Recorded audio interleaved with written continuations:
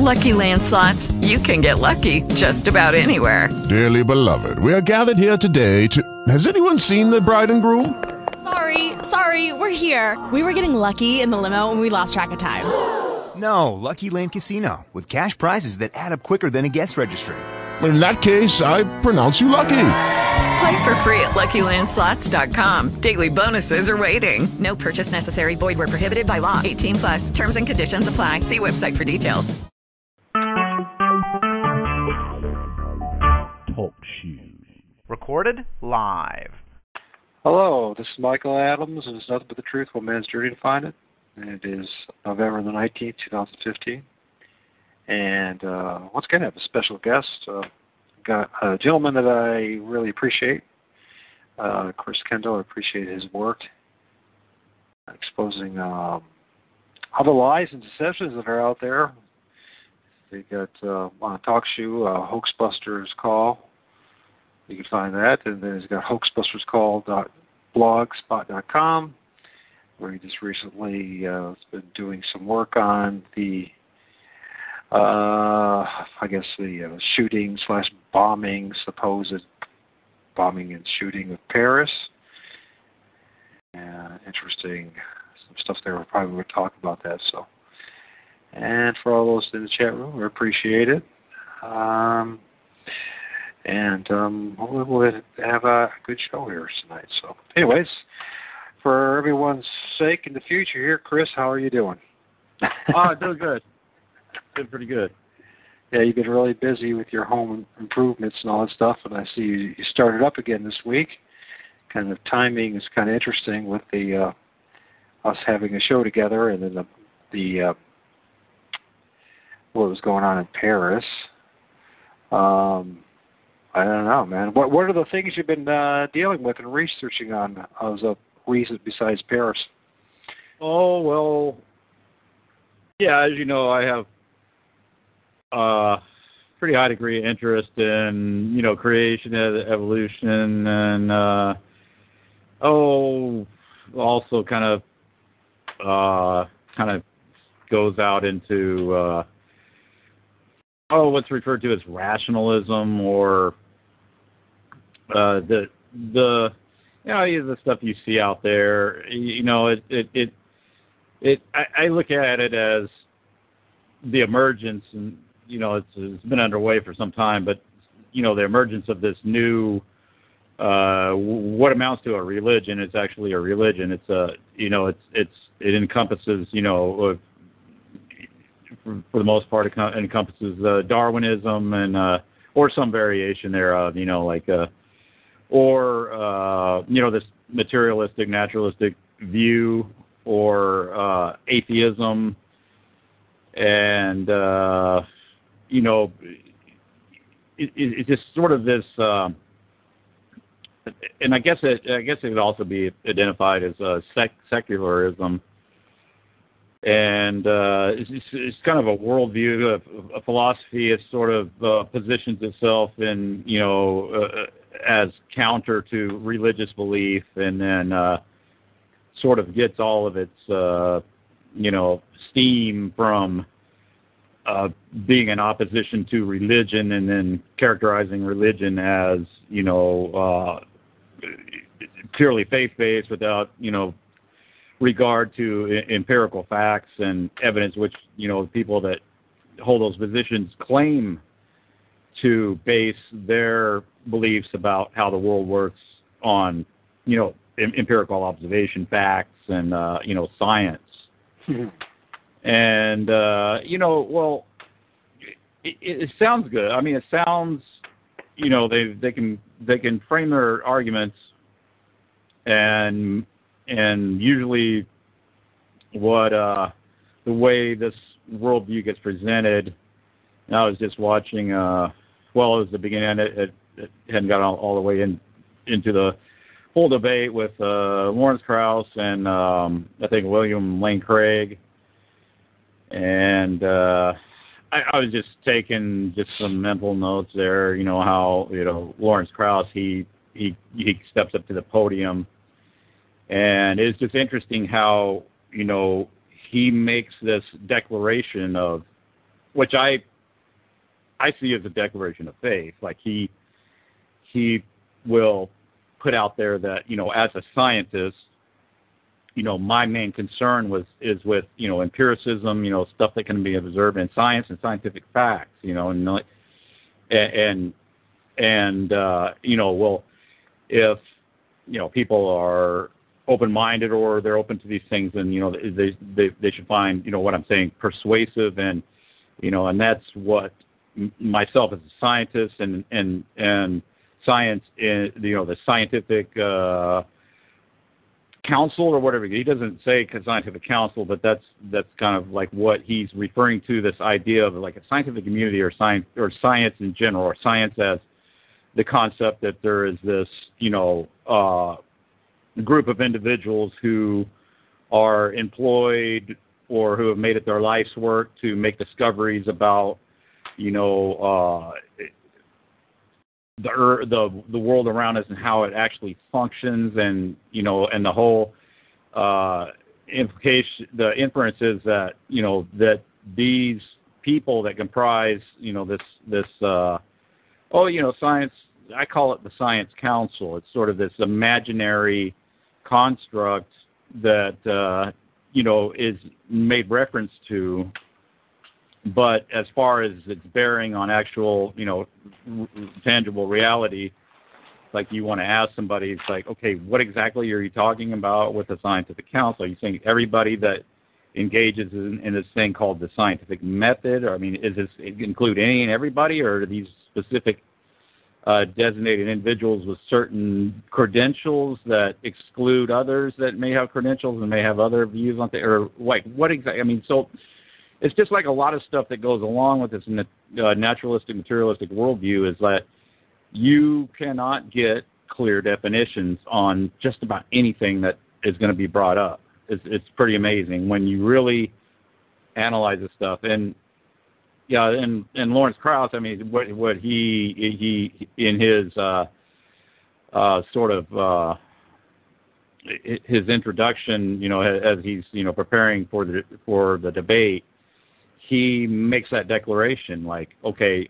I represent this thing called science, and here's what science is. And he makes a declaration of faith where he's saying that, science is concerned with empirical observations and facts and, repeatable tests. And then, we discard those things that don't, stand the test of time as far as empirical observation, and we do so because we are mainly concerned with facts and evidence, and that is what we represent. And and the reason why I say that's a declaration of faith, because that's exactly what it is. Because if you want to say, okay, so is that so? I mean, really, Lawrence, is that really so? I mean, is that so? You represent a body of people whose main goal is to be only concerned with facts and evidence, and to the exclusion of everything else, and you readily discard things that don't line up with, observable reality, and you are immune from, grant money considerations, you're immune from politics, you're immune from all these other ailments that beset every other human institution on the planet, and you represent a purely objective, truth-seeking community that is only mainly concerned with the objective pursuit of empirical fact and evidence of truth. Okay, what is your evidence to establish that declaration as a declaration of fact based on evidence itself?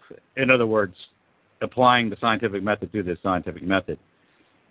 So, if you do that to a Darwinist or somebody who's taking those positions, you get some interesting responses, because they know that they don't have anything other than their declaration of faith. So they're making an assumption that, okay, this organization was an imaginary organization, because they say, well, okay, you'll hear statements to the effect that, oh, well, the overwhelming majority of biologists believe Darwin. Well, okay, so what if that is true or not true doesn't even have any kind of a bearing on whether or not something is true. Just because, of course, the majority of people believe something doesn't necessarily make it so. But you'll often hear that thrown out there to you, so. But let's say it is true. But okay, if you're making that statement, okay, what are you basing it on? Do you direct someone to an online Rolodex of all these scientists that believe what you're saying that they believe? That would something that would be a trivial matter in this day and age to put together a website and say, okay, here's all the scientists that believe X. Here's where they are. Here's the universities, and they have faces, they have names, and you can send them emails and ask them questions.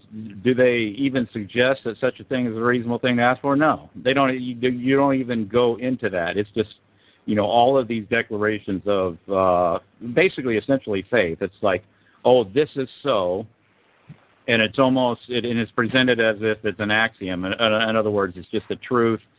Just by declaring it, it's just the truth, and it's an indisputable truth that, science is this, and this is what science is concerned with. But, again, you ask for evidence that is true, and you're going to get, you're normally going to have someone who's very perturbed by your request, like they are confused by it. They get angry and insist that you have no right to demand such a thing. It's like, okay, so I just accept your declaration as a fact or as an axiom, and so you're just going to proceed forth from there and then start to regurgitate all the varied claims of this scientific body that you allude to, but you are not going to present evidence that initial premise is indeed factual. And that's, if that is not a definition of sort of a religious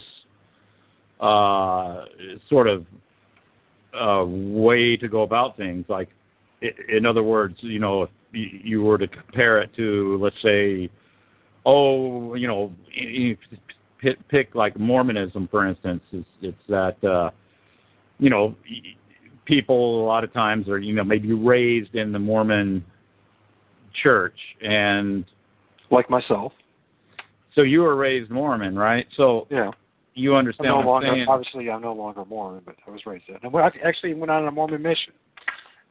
So at one time you aligned yourself with the tenets of Mormonism, right? Yeah. And, that was more than likely a byproduct of you being raised Mormon, obviously, and then, being told from an early age that, the Mormon church and the elders or the priest class or the people, that are the authorities in the Mormon church, that what they say is authoritative, right? Because you were told that and taught that. That's absolutely correct. That's just like everything else. I mean, we live in a land of cults upon cults upon cults upon cults, and a whole bunch of liars lying. Yeah. But it's that there's this point that something I want to point out about is like, well, it's precisely the same thing with this thing called science. Absolutely. It's like, well, people who are brought up and they're taught this from an early age in school that these people are that are called scientists, and like Lawrence Krauss says, and it's something you hear often repeated, is like they are mainly concerned with observations and facts, and somehow they're immune to confirmation bias or any like I said, political concerns or anything like that. Just like, well, okay, who else can you say this about? Can you point to any kind of other institution and make the same kind of emphatic declarations that, these, this institution is immune from, political concerns? It's like, you probably get laughed out of the room. But for some reason, this thing called science gets a pass because it's science. It's because science. And then they'll proceed to make their case, and it's an unspoken premise. It's like, okay, I can refer you to a peer-reviewed paper as a tantamount to providing you with, it is equivalent to empirical direct observational evidence to refer you to a scientific peer-reviewed paper because, peer-reviewed process is, valid, and something that is arrived at by way of this process is by inference also valid. And, so you get in a debate with a Darwinist or something like that, and they will, immediately start referencing, okay, this peer-reviewed study, that peer-reviewed study, this other peer-reviewed study, and then, well, okay, so hold on a minute. So what are you saying that, this is your evidence? Yes, this is evidence, and you need to look at the evidence. Okay, so what establishes this as evidence? Well, you have to go back to your foundational premises that peer-reviewed studies and peer-reviewed science is somehow valid. Like, in other words, that you can make a reference to it, and then you have some certainty that that any declaration or any claim that is made that comes out of this peer review process is just on its face valid, and that there is no need to question it. So if it's coming from a peer reviewed study, then it's legitimate, and you need to go ahead and accept this as evidence. And it's like, okay, no, you are working off an assumption, and you've never provided any evidence that substantiates your initial claim. And that's the problem with this whole scientism thing. It's like, but you like these creation evolution debates and stuff like that. You won't ever hear this brought up. It's like, okay, so what establishes that as valid? Because science says. It's like, okay, so what is science and what are you even talking about? Did they ever get into what is the definition of it? Because, that's another interesting thing. I think, when somebody talks about science or the scientific method, there's so much, so many presumptions that are brought into the, just the word science or the scientific method. So if I was going to take one example, like the claim, it is sort of a recent, quote unquote, scientific discovery that there is evidence in the DNA that proves that we have a relationship with bonobos and chimps. This is as an example, and they there's this kind of scientific jargon and stuff. They go, I don't even know if I'm pronouncing this correctly. Endogenous retrovirus or something to that effect. So the basic concept is that viruses can, imprint themselves or read themselves into the DNA of a host animal or human, and that viral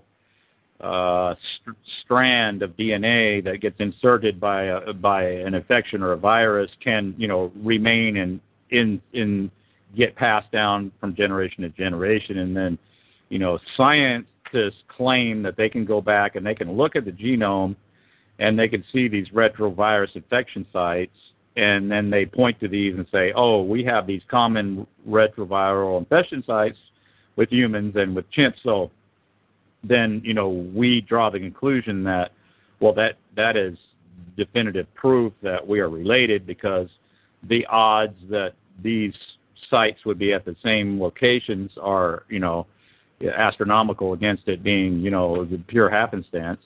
Even though, as an aside, I'll bring up the fact that, they can invoke what's called convergent evolution, which is absolutely ridiculous when you go into this, because what they'll propose then is like, oh, these complicated structures that exist, like, for example, bioluminescence in squids or and all kinds of different creatures evolved independently, even though they display the same, characteristics and stuff. They evolve independently, just happenstancely for no reason, and it's just all big coincidence. But for some reason, the patterns we're observing with ERBs are very, very, very significant. And that's because they can be used to make a case that we're related to chimps. But otherwise, in other contexts, like patterns don't have significance because patterns can be just the result of just random coincidence and chance. See what I mean? It's like you have this, huge double standard that comes into play, and then when it's needed, it's discarded, and then over here, the patterns have a great deal of significance, and we need to pay attention to them because they prove evolution. Well, the reason why these retroviral sites don't prove evolution is because they're not retroviral sites. It's just assumed that they are, and the reason why there's evidence coming out, or what's purported to be evidence coming out in the field of science where they're studying the DNA. It's like, okay, these retroviral sites have a function. Some of the ones that are declared to be retroviral sites actually have an important function in the embryo development and all that. So it's like, okay, so what you're proposing then is if you're maintaining that these are retroviral sites, in other words, they're vestigial holdovers and they're non-functioning by inference because, like you're not going to have a virus insert code and then the organism use that code because it's going to be just, useless code.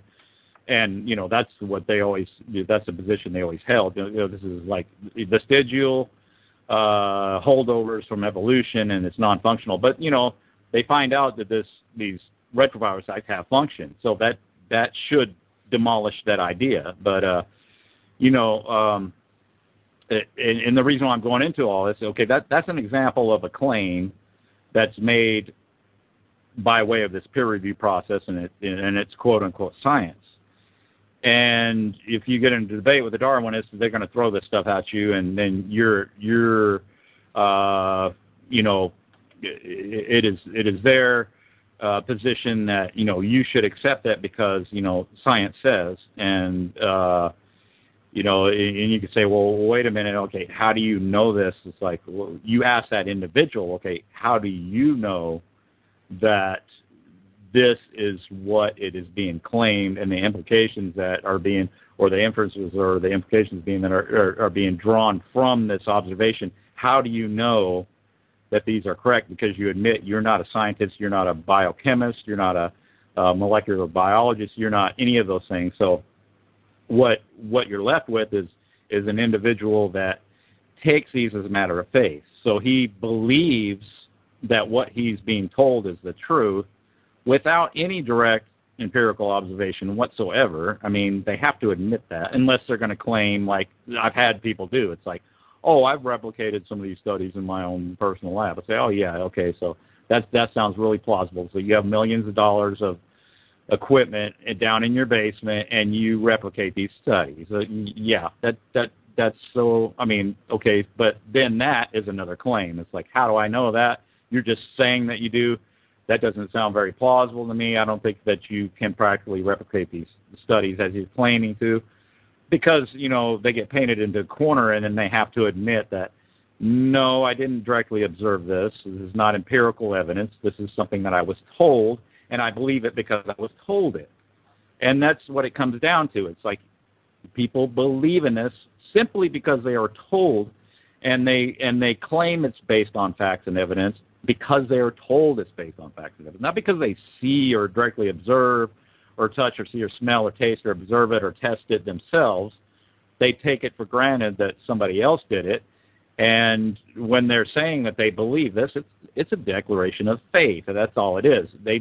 They are not dealing with empirical facts. They're not dealing with direct observations. They are dealing with faith. They have faith in science. They don't even know how to define science. They don't even know who they are talking about when they say a scientist does this, even if they know that individual's name. They have no personal relationship with this individual that is making these claims in regards to some observations that they made in a laboratory. It is all matters of faith. And that is, I think, what's important when talking about this stuff. It's just like, okay, call it for what it is, and it is a faith-based belief system. That's all it is. Now, like, for someone to be emphatic about it, then you got to ask them why. It's like, oh, are you so emphatic about it because you directly observe this yourself, or are you so emphatic about it because you have a great degree of faith in this thing called science that you really don't have a clear definition for what it is? And I think the latter is correct. That's obvious. But, yeah, you know, so, you know, you end up getting in these discussions and stuff with people online. And I've done a video with a call I made to the Atheist Experience, and which is used to be cable access, and now they do like an internet sort of show, and they take callers and stuff. So I called in, and I basically tried to engage them in that line of discussion. And well, you know, I just pointed out that, well, what you're telling me, that is a claim, and because I you know, I started out in my question, and I gave this to the call screener. I said, okay, I want to know, as a skeptic, you know, being skeptical of Darwinian evolution, in the tradition of like doubting Thomas, like it was referenced in the Bible. It's like, you know, doubting Thomas wanted to see, he wanted to touch the holes in the side, he wanted to touch the holes in the hands. So like, okay, and I thought of the question when I was watching another installment of the Atheist Experience where the host brought up doubting Thomas, and he claimed himself to be doubting Thomas, where like, oh, well, I'm in league with doubting Thomas. I want to see with my own eyes. So when I got on the call, I'm asking him, it's like, okay, what of this stuff are you seeing with your own eyes? How do I see this with my own eyes? Well, I mean, if you want to look at this video, it's at hoaxbusterscall.com, and then there's like a YouTube link at the top of the page, and then that Atheist Experience call is in there. But, you know, it's like, well, it comes down to it, and, you know, what is he giving me? He's referring, okay, you need to go read this peer-reviewed paper, and if you don't understand it, basically you need to take a class so that you can understand it, and then you can maybe hopefully get into a lab and directly observe all this evidence. All this evidence is out there is what they say.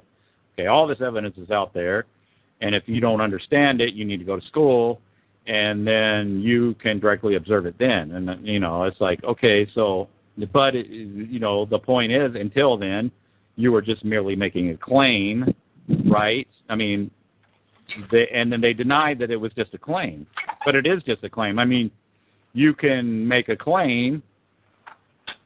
That doesn't necessarily mean that it's an invalid claim.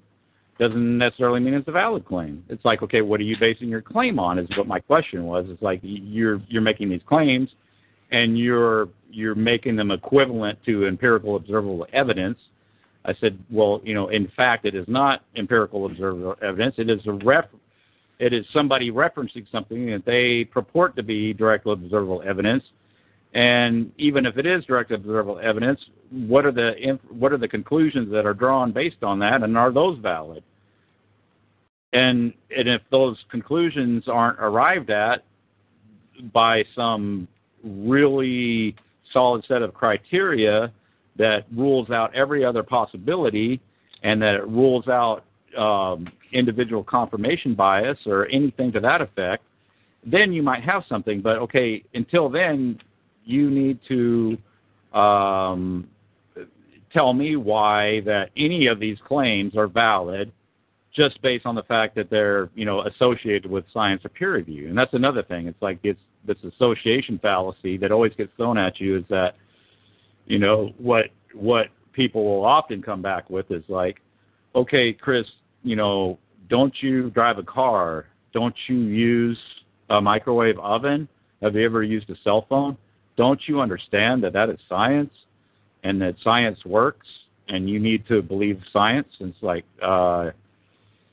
what does that have to do with Darwinian evolution? I don't understand. What does that have to do with that? I mean, it's an irrelevant. So that's what an association fallacy is you're making an irrelevant association between two different things, and claiming the merits of one carries over to something else that's unrelated.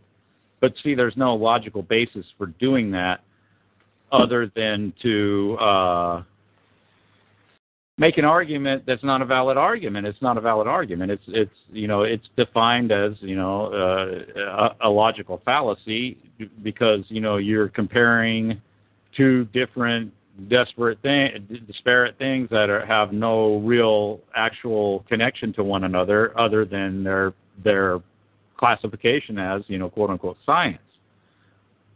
It's like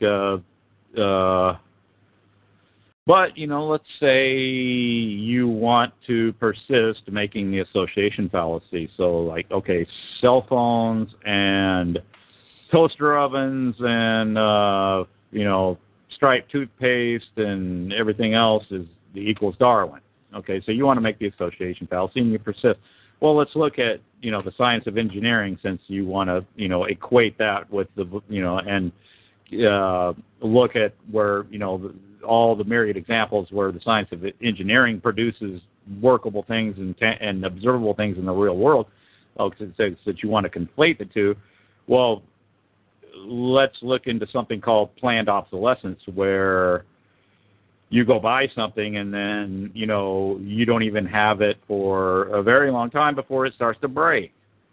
Well, that's because there's something that is a policy, and it's actually codified into law, where people who engineer and design things to break. Like, you cannot make a light bulb that lasts over a certain number of hours of use. That's against the law. Because it's codified into law. It's planned obsolescence. You can't sell a light bulb that lasts over. So there's this documentary called The Light Bulb Conspiracy, and they go into that and they point out the different legislation and when it was implemented back in the 30s and all that stuff as a response to the Great Depression and all that. And it's like, okay, well, to avoid another crash, we need to put planned obsolescence and everything, so people have to be buying things, and in the meantime are filling up the landfills. But that's a great example of an agenda or a policy that's external, that has nothing to do with the actual whether something works or whether it can be made better to work or not, but it's like imposed upon the whole branch of science called engineering, and the whole entire manufacturing community, engineering community adheres to it, and it's a conspiracy of sorts. And it's not hidden. It's like it's obvious. You go to the store and buy something and see how long it takes to break, and then look at some stuff that's made in the 1940s and it's still in use today, and people can still use the stuff. I've seen this friend of mine. He bought a refrigerator. It's from the 1940s. He plugged it in and stuck some soda pop in it, and by the afternoon they were cold, ice cold, and it's like, yeah, it still works. And to demonstrate that that planned obsolescence wasn't always as pronounced as it is today. But okay, yeah, you're going to conflate Darwinism with the engineering, though. So there's an example of where this whole body of science is under the sway of a policy or a political concern, or sort of an unspoken, not generally expressly stated, but there's a corporate culture that's in effect, that's reflective of this legislation that's in place, that we do our science under these restrictions. And it has nothing to do with actual how functional or how long lasting things can be from a purely engineering standpoint. So there you go with that. So it's I think those are some. I just think those are some important things to kind of get a grasp on, like as far as how people approach things. Why something is true, why something may not be true, and examine individual claims as you're presented with them, instead of allowing things to be categorized a certain way so that any and everything can be sold to you as long as it's adopted a certain label. I think there's a tendency for that among people to be prone to that, in all different arenas, not just science or things related to that. You know what I mean? I totally agree with you. And you said conspiracy of sorts, and I would say it absolutely is conspiracy. So, if you don't mind, I will read a little bit of scripture here, if it's all right to you. If it drives anybody else away in the chat room, well, so be it. I respect that. But as for me, if we look at Romans 1, it says, "For the invisible things of him from creation of the world are clearly seen, being understood by the things that are made, even his eternal power and Godhead, so that they are without excuse, because that when they knew God, they glorified him not as God, and neither were thankful, but became vain in their imaginations, and foolish in their foolish heart was darkened, professing themselves to be wise, they became fools, changed the glory of the uncorruptible God into the image made like to corruptible man, to birds, to four-footed beasts, and creepy things. Wherefore God gave them up unto uncleanliness through lust of their own hearts, and dishonored their own bodies between themselves, etc., etc." And it goes on to talk about all the behaviors of men as they reject what is obviously clear, that there is an intelligent designer, God, whatever you like to call Heavenly Father, or etc. The fact of the matter is, there is no way you can go around it. In fact, thinking about these sort of things is what actually, along with recognizing the wickedness of the world, brought me to a belief in a God. It's interesting that if someone like me can figure that out, why not them? And so you look at this whole idea of scientism, and it really is just that. It's a religion. It's based on faith, and the more you challenge the basic premises of the basic foundation of scientism, from whether the Earth is a globe to evolution to the Big Bang Theory to etc., you come to realize that it's a whole bunch of BS and lies. So, I also noticed too that these sociopaths, these really psychotic, disturbed individuals, what they like to do is make outlandish claims. They use all sorts of justifications, fallacious arguments, as you say, to the point where your head is spinning and you're believing things that aren't true. And then, if you don't believe in what they say, well, then they'll call you the F word, or they'll call you this, that, or the other, make fun of you, accuse you of being all sorts of things. But they will not actually back up their claims with evidence. You know what I mean? And it doesn't matter whether it's science, it's religion, what's going on in the chat room. It goes on and on. It's an endless thing. So it makes you wonder about the culture or the world that we live in. What drives the majority of people to basically lie, try to manipulate people with their skill in language, the use of words?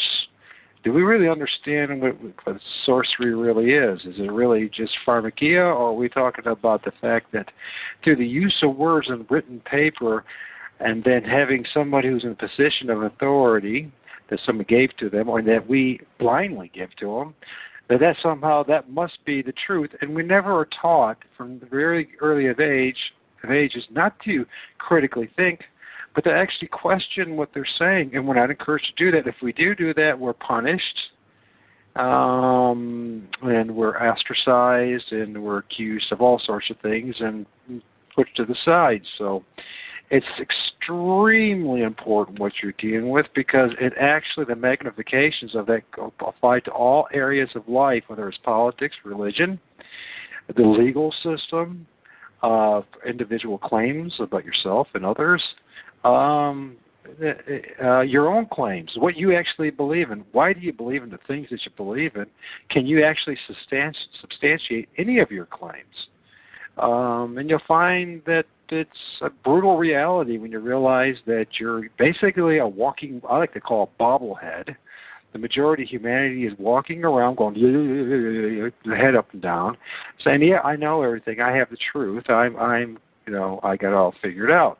When the reality is you haven't got anything figured out at all. You're completely mind control at all aspects of your life, and it's a very disturbing reality. It's really disturbing. I agree. Yeah, I think an important thing to point out too is that it is, there's a common thread, like with like Mormonism or scientism or Catholicism, and it's Mohammedanism. And then I like to also incorporate statism into this too. It's this perceived authority and appeals to authority. And I was on last call. I kind of got into some discussion about law and about the government and about what it is, and then the question of what about divine right to rule and all that, and that kind of led to a series of questions that I've had in my mind about the government's divine right to rule, and you get into some. Well, it's really funny if because they base it up because we live in quote unquote a Judeo-Christian society. We still do in 2015. It influences everything. And really, what that is Catholicism or universalism. And when you think about that divine right to rule, well, first of all, everyone really does believe in the Word of God. What does the Word of God say? Who is the prince of this world? That is Satan. And Satan then who gives the divine right to rule? Because it's not Heavenly Father, it's Satan. Wow, that makes a lot of sense when you really think about it, because you look at how corrupt humanity is and governments are and how nothing good comes from it. It's all based on oppressing you, keeping you down, and keeping you from even knowing the very basic truths. What does that say? Well, that says to me, who gave the divine right to rule? Satan himself did. There you go. So now we can just throw that out the window and say, you know what?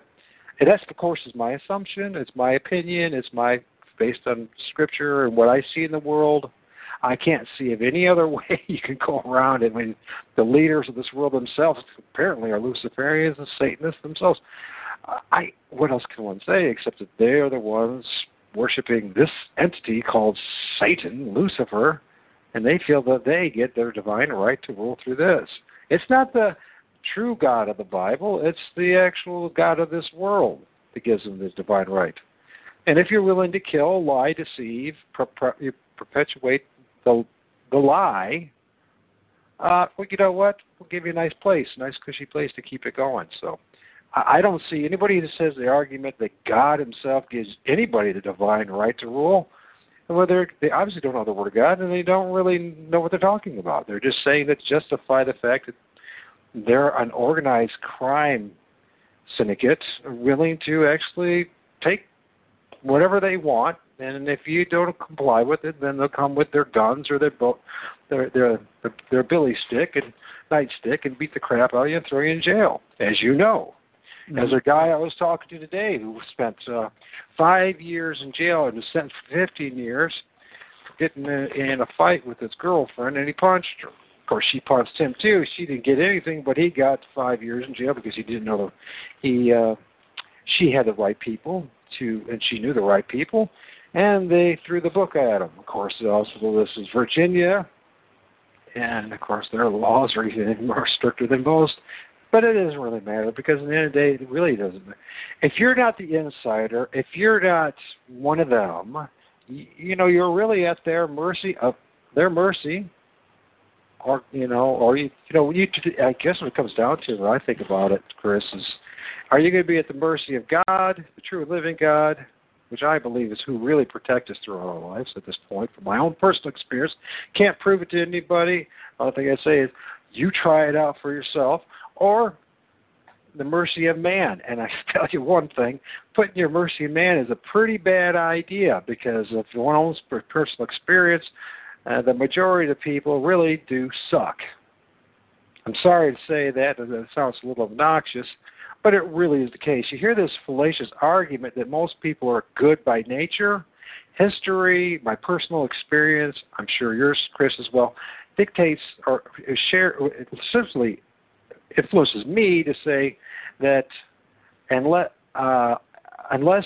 their basic creature needs, comfort creature needs are met, and that they're isolated from you, they're not really all that great. Honestly, I mean, I don't know what else to say. I know this sounds cynical, but when we look at the past century and the hundreds of millions of people that were just slaughtered by war, then you look at the scientism and their use of euthanasia and what do they call it? Now, it's slipped my mind, and everyone knows what it is. But anyways, experimentation on innocence. Look at scientism. This whole freaking lie about everything is based on a lie. It's all based on a lie. There's no reason at this point, when it comes to at least cosmology or astrophysics or anything of that nature, those quote-unquote sciences, to believe that they're any more than a religion led by high priests. No different. A legal system the same way. It's it just goes on and on and on. It's very disheartening. It's very frustrating to realize that, man's ways really will basically enslave you one way or the other. I mean, that's what it's all about. You got to, as you and I have talked about this, about the moon, they fake the moon, they fake all the CGI imagery about all the quote-unquote planets. Everything's evolution, how it's all based on lies and deception. And it's really frustrating because I'm a guy who went to college, University for Environmental Science and Management, and I was in that crowd of people I'm 47 years old, so for the first majority of my life, at least till I was 45, I believed in all this nonsense until I actually stepped back like yourself and asked some questions. Now, I'm not as intelligent or as articulate as you are, Chris, but in the end, I mean, we both came down to the same conclusion that we're being BS'd and lied to. And what do we do about this?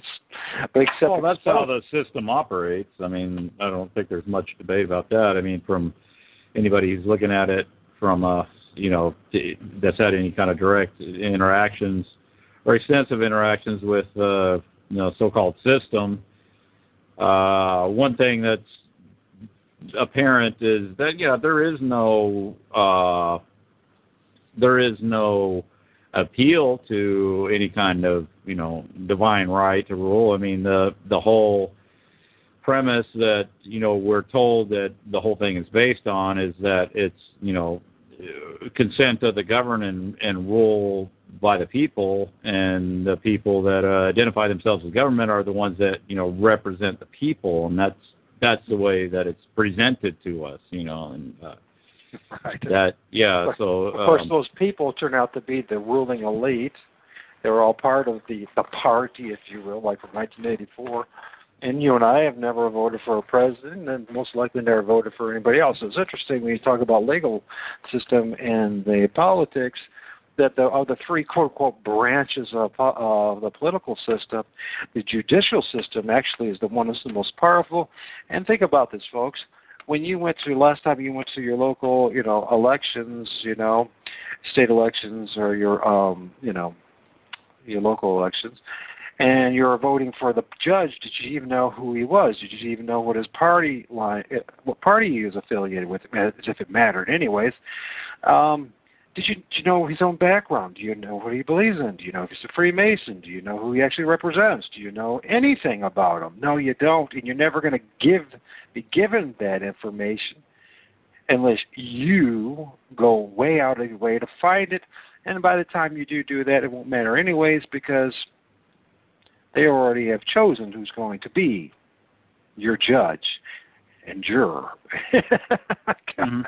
It's ridiculous the more and more you think about it, this whole it goes hand in hand with scientism, with the religion of the state, and how wonderful America is, and that it represents democracy And, of course, we all know anybody spend just a little time that they do everything in their power to destroy any semblance of democracy, and whatever even that means at this point. In other words, it's this whole Orwellian doublespeak, and just they go as democracy. Well, what does it mean? It's just like the Constitution. I remember you were talking about the guy last night about legal system on your show, and he brought up Constitution as if that means anything.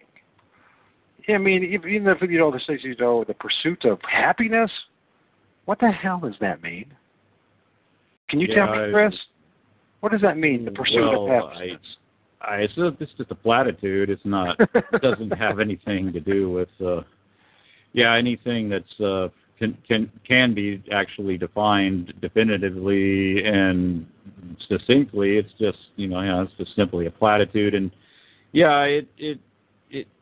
it demonstrates the fact that whatever is behind the power of that exists on this planet, it is certainly the way that it is presented to those that are being ruled. It's presented in a way that is doesn't really have any kind of consistent logic at all to it. It's just kind of like you go into you come into the world, and then you get indoctrinated, and then you build these associations with different imagery that you're presented with, different things that you're told, little stories. The George Washington chopped down the cherry tree, and his dad said, "Hey," or something or another, that he was an honest fellow, and that was somehow an illustration of his character and his sort of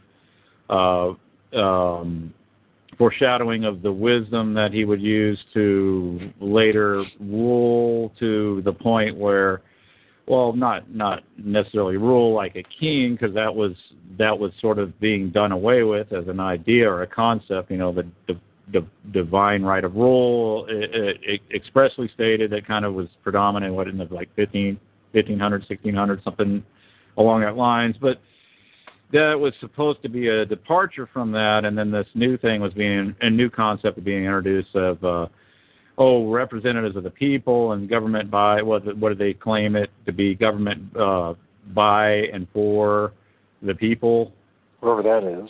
Whatever that means. Well, yeah. So, and then the Constitution, from what I understand, I don't know, I wasn't there, but it was drafted in a closed-door session with the windows boarded up, and only certain select wealthy landowners could attend, and it was closed to the public. And then that's when they drafted the Constitution, and they emerged from their closed-door session with the windows boarded up, and they said, "Behold, your new law, everybody. Here it is," and it's the Constitution. And then some other people stepped up and said, "Hey, that's not good enough. Let's we need this thing called Bill of Rights." And then, but the whole premise of that concept is never really explored in your schools and your universities and your anywhere else for that matter, television or. It's okay. No, they don't want you to be. They want you to worship and idolize it, because if you actually read the paper and study it, you realize that it's a masterpiece of propaganda, and it's a flat out. It's one of the most emptiest documents you've ever seen. And I know people go, "Oh, it's going to upset somebody," but you know what? It's the truth. It's as vague can be. Well, take the the Fourth Amendment to the Constitution that states that there's you have the right to be secure in your personal effects and to be safe from unreasonable searches and seizures. That's your right, as announced in the Constitution. And then, if you want to kind of step back and analyze that for just a minute, it's like, okay, what do you mean by reasonable? What is the definition of reasonable, and who defines what is reasonable and what is not? Well, obviously those in charge, right? Those with the Well, actually, what it comes down to is those with the guns and the will to power so that they will use violence and force against you if you don't comply. And they define what's reasonable. So, yeah, so, you fast forward to 2012, and I'm not saying that all this, encroachments on our rights are, anything new. I think this is, if you go back into the early foundations of the so-called country, they were violating their own principles straight out of the gate. So yeah, I mean, there's examples of that to where they imprison people for having a certain designation. The Jacobians, and then they were sort of like the Al Qaeda of the day. So they were seen as a threat to the New Republic, and then they could just be accused of being a Jacobian infiltrator, and you'd be locked in prison without trial, without anything, just no due process like they claim that everybody's entitled to. But no, not the Jacobians. They're too dangerous, and we got to lock them in jail, and that's just the way it is. Sorry. And it's like, oh, what about the Constitution? It's like, oh, well, what do you mean? What are you talking about? It's like we're under a threat. It's like just like today. It's like, oh yeah, we got all these rights and these all these principles that we adhere to, but not when we're under a threat, and that all goes out the window in the interest of maintaining public security and safety, right? Because but there's always been a threat. Every you go back throughout history, there's always been a threat. Always. Haven't we been under the martial law since the end of the Civil War? Well, yeah, technically, War Powers Act and the let me rephrase it. Haven't we? Every human being that's ever lived on this planet that's under any form of government is already under martial law. Yeah, what do you look at the Marshall Plan or the the War Powers Doctrine or things? It's like, oh yeah, we understand that. Oh well, the Constitution and rights, but it's like, oh, it's a matter of national security that, we got to, under these, circumstances, just kind of bypass all of that. It's just like, a wave of the hand, and then it's all just, a moot point because, we're under attack, and we've always been under attack. There's not one time in our history, I don't think, that we can point to where we haven't been under some kind of threat. There may be some interludes in there scattered in between, but overall, we've always been sort of at a continual, perpetual state of war. And we see also too with this quote unquote Roman legal system. What? None of it. I mean, look at the treaties with the Native Americans. Look at the laws that they have in this land. It's all subject to change at their whim. And there's nothing that you can do about it. And, if tonight, if the police want to come knock on my door and throw me in jail for the rest of my life, there's zero. Nothing I can do about it. Now, somebody might interject. Somebody might help me out. Maybe the good Lord might interject or that kind of thing. But the truth of the matter is, when you have a quarter of all... Oh, my goodness. This looks like... you might have fell off or I fell off. I don't hear anything. Anyways, let's see if you can get back up. Oh, good. There you are. You just muted, huh? Good. Just the fact that the thing is we're in blind faith about all sorts of assumptions, all sorts of pieces of paper and words on it that really are subject to the whims and will and desires of other men that control you. You might say, well, I don't like that. That's a bad attitude to have. Well, I'm sorry to say it's the reality. And if you think you're going to change anything through the legal system or even through this world system that we're under, you're delusional. You and I are nobodies in the big scheme of things. Now, I hate to sound so negative, but the answers are not in the system itself. This whole idea, I remember listening to the guy last night about it, and it's about the legal system. He's trying to help people out and all that, and learning all this and how to play within the system, and it's just that's all it is. It's playing within the system. Well, yeah, and then you kind of learn the nature of the so-called quote-unquote law, and then if you had enough dealings with it, you find out the arbitrary nature of it. It's so flexible. It's incredibly flexible. It's quite a magician's trick, really, when you really analyze it for what it is. In reality, it's you have this thing called law, and they're making reference to all these codes, these statutes, and these different jurisdictions, and you got county, you got city, you got state, you got federal, you got all these different so-called governmental bodies, and then but they all kind of work in unison. You notice that, and they don't really represent any kind of real separation of powers. They only purport to, and then if you question that, I mean, just go from state to state, spending an amount of time there, and look at the uniformity of laws and how they're applied and how the cops treat you, and it's like, yeah, it's all the same. So it's this unified front that gives the illusion of some kind of competition, and then what's supposed to be characteristic of the Constitution is this concept of separation of powers, but there is no real separation of powers. Just the same as there is no.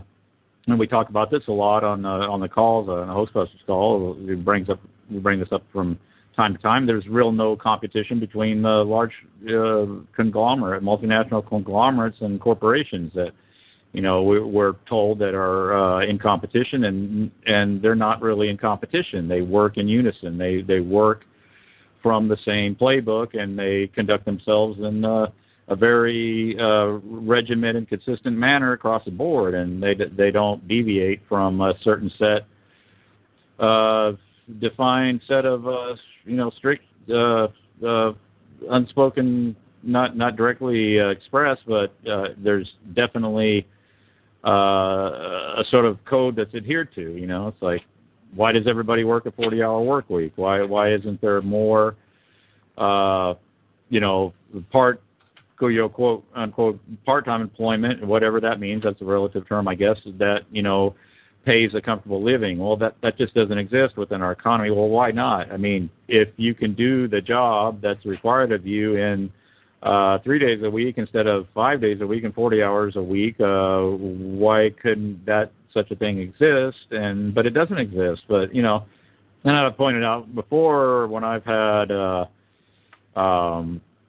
I've taken jobs that were just minimum wage jobs. I've noticed that, okay, here's the income I'm getting, and then this covers rent, and it covers food, and it covers bills, and not much else. And it's just so amazing how that just happens to work out that way. And it's just across the country, and pretty much it's standard that the minimum wage just basically affords you the base level necessities, and then it's sort of like being a plantation slave, to where you instead of being cared for by the plantation owner, you're issued a stipend so that you can manage yourself and your own needs, and then you show up to work every morning, and then like your whole life is either at the job or preparing for work the next day, and then you might get maybe a weekend off, and then you end up getting kind of caught up on household chores and stuff, and then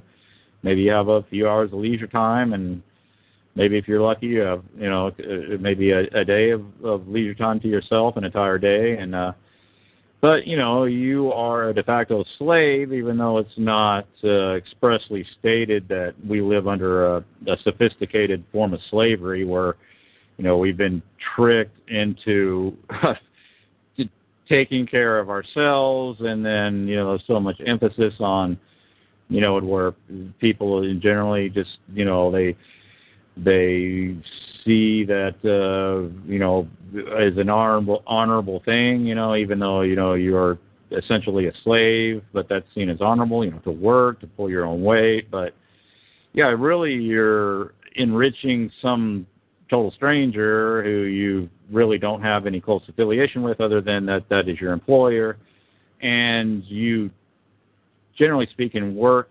to enrich them because they are a little bit further up on the management chain than you are. If you're like me, you're kind of just at the lower rungs of society where, you know, I'm not independently wealthy. I have to, you know, either work a 40-hour work week or like, you know, temporarily on, right now I'm on like Social Security income and all that from,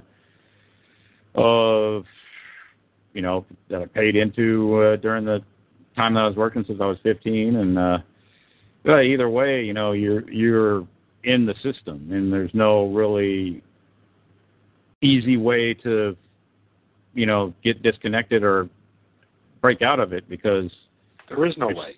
Yeah, you still, no matter what, are going to be beholden to it. You know, it's like, okay, so maybe like someone like myself, well, you know, how do you take the positions that you do, Chris, and then you're getting a check from the government? That's ridiculous. You know, you should pay fealty to the government and obey the government, and since they're your benefactor. And it's like, well, yeah, okay, so I'm their benefactor no matter what, though. So if I go off the I don't know how it's considered the dole if you paid into it, but okay, you know, if you get a tax return, I guess you're in the same category, right? Because you're receiving money from the government, so you owe them fealty then, right? Because you're getting a payout from the government, even though it's a tax return, and you whatever. But if no matter where you are in society and what your income source is, you still got to use the roads, all right? So then, okay, so by using the roads, you're under obligation to be obedient and to, you know, pay homage to the government and recognize their authority over you. Is that how all this works? Because in reality, like, what actually is the government, and what is it that they actually produce? Isn't it the average working schlub that actually produces everything that's usable and tangible and has real bearing on a so-called economy? Well, that's the way I look at it. So the idea that the government can give you anything is sort of it's an abstract concept that doesn't have any bearing on reality, because in order for you to be able to give something to somebody, you have to create and produce something that's tangible and valuable. You can't just shuffle imaginary figures around and claim to be the where wealth emanates, because wealth doesn't emanate from banks or this fiction called money. It's like only when the fiction called money motivates somebody to do something that expresses itself in the material world that results in either like a head of lettuce getting picked out of a field and brought to a store or anything like that. Otherwise, it's, you know, well, in other words, it's just a way to look at the economy and the system that we're in. You know, that's the way I look at it. I look at things in those terms, and what is actually has its bearing on reality, other than some abstract concept like government, or what would be considered a you know, a function of the so-called government. Because basically it's just all based on the idea that these people that are designated as government have some sort of real bearing on the physical plane that we exist in, as far as actually making things happen. But actually it's people's perceptions of what this thing is and how it applies to them that actually make things happen. You know what I mean? Because it's a motivator, but it's all psychology. It's how things are perceived. But yeah, you get into some really I think, you know, if you think long and hard about it, you know, you can really get a different kind of perspective on just things that I think we generally always take for granted, you know, like, well, what exactly are you talking about when you're talking about the government, or what exactly are you talking about when you're talking about money? What exactly are you talking about when you're talking about, you know, who is somebody that is productive, or somebody who's non-productive, or you know,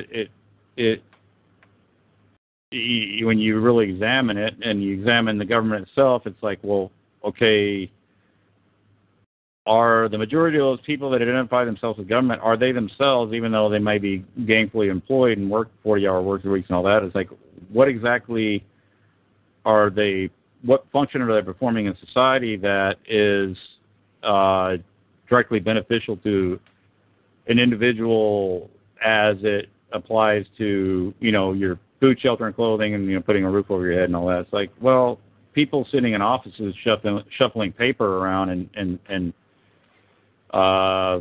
performing these different kind of, you know, quote-unquote necessary functions that could be done much better and more efficiently in some other arena.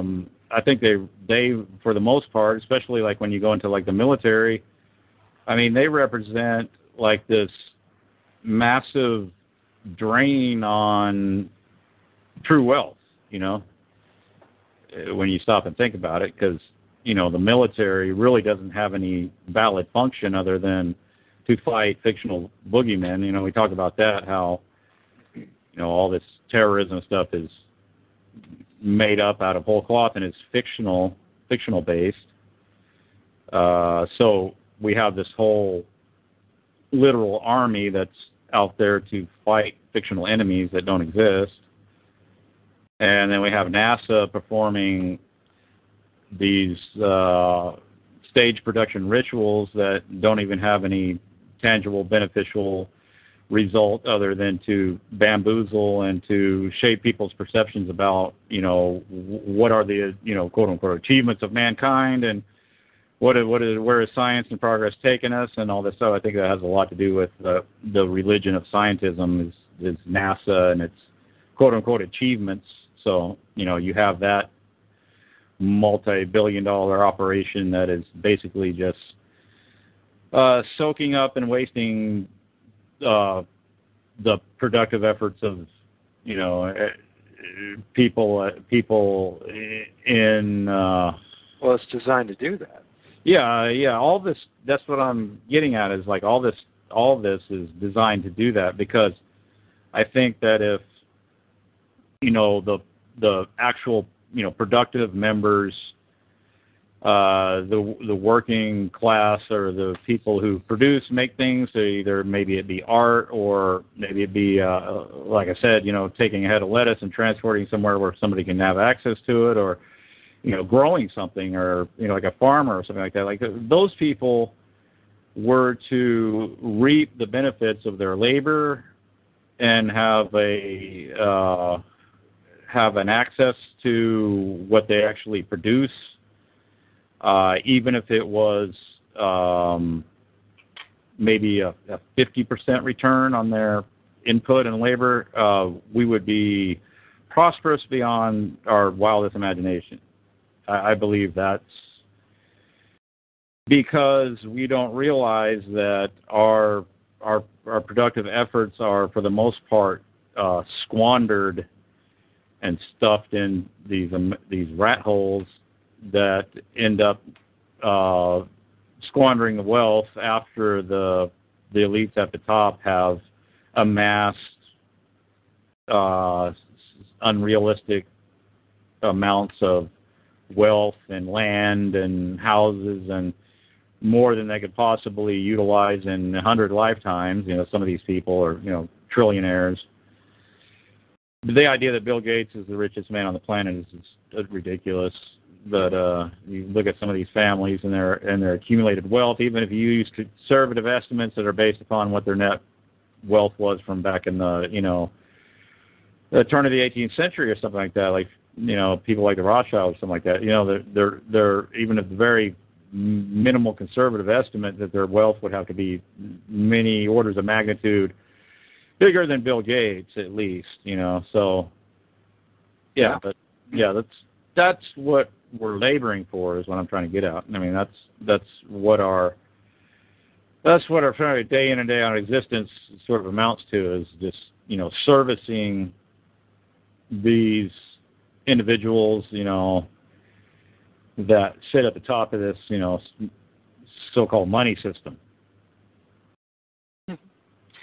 Well, yeah. Well, part of it's that's a huge element of it. But from my own research, I know people don't like to stomach it or tolerate it, but all roads lead back to Rome, and it has really nothing to do with even Roman Catholicism, because the Vatican took over the Roman Catholicism quite a while ago. So, but if you look at Rome, we look at the ruling elite that this Roman Empire that's existed for 2,000+ years, and the Italian families and etc., the German families and these wealthy families that you'll never hear of unless you really spend some time and look into it.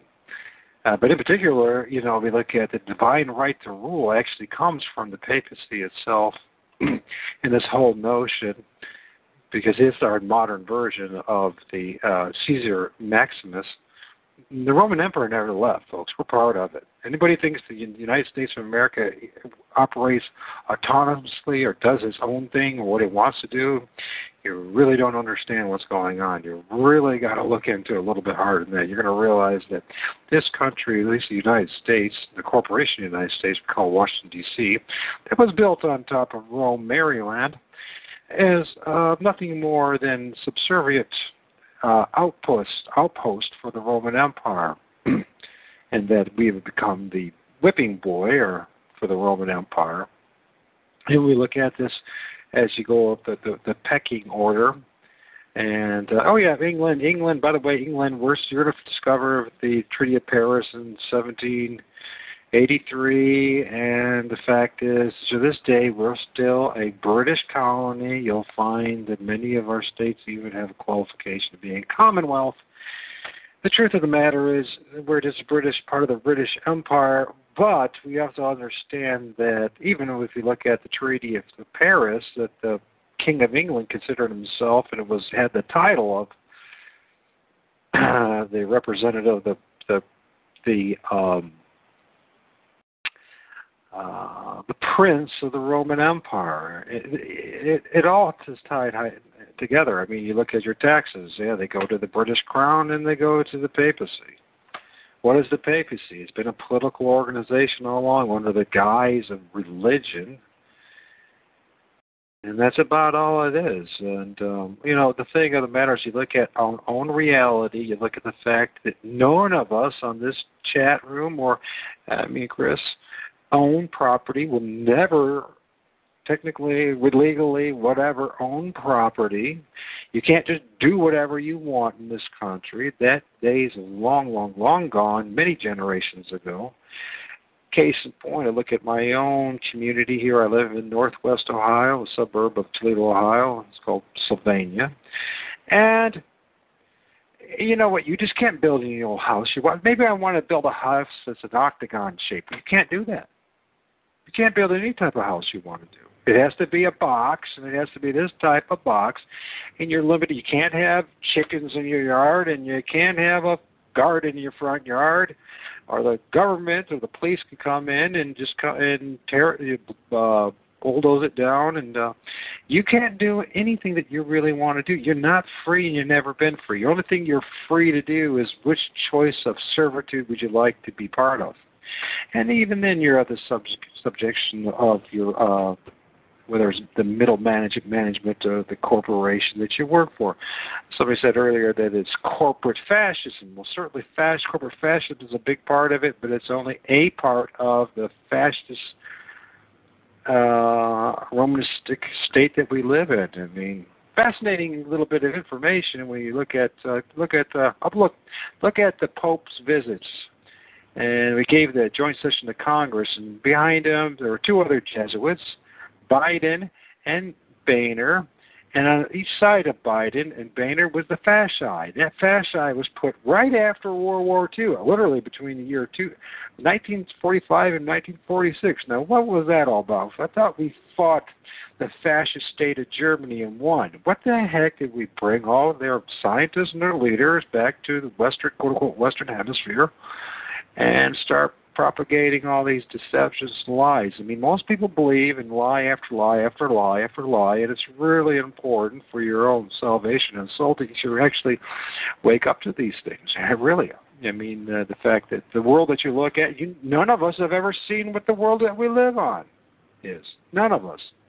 And I know that's a very bold statement, but I'm so confident in that I'll bet you $1,000 that you cannot show me a complete, full panoramic view of the planet, for whatever it is, that we live on.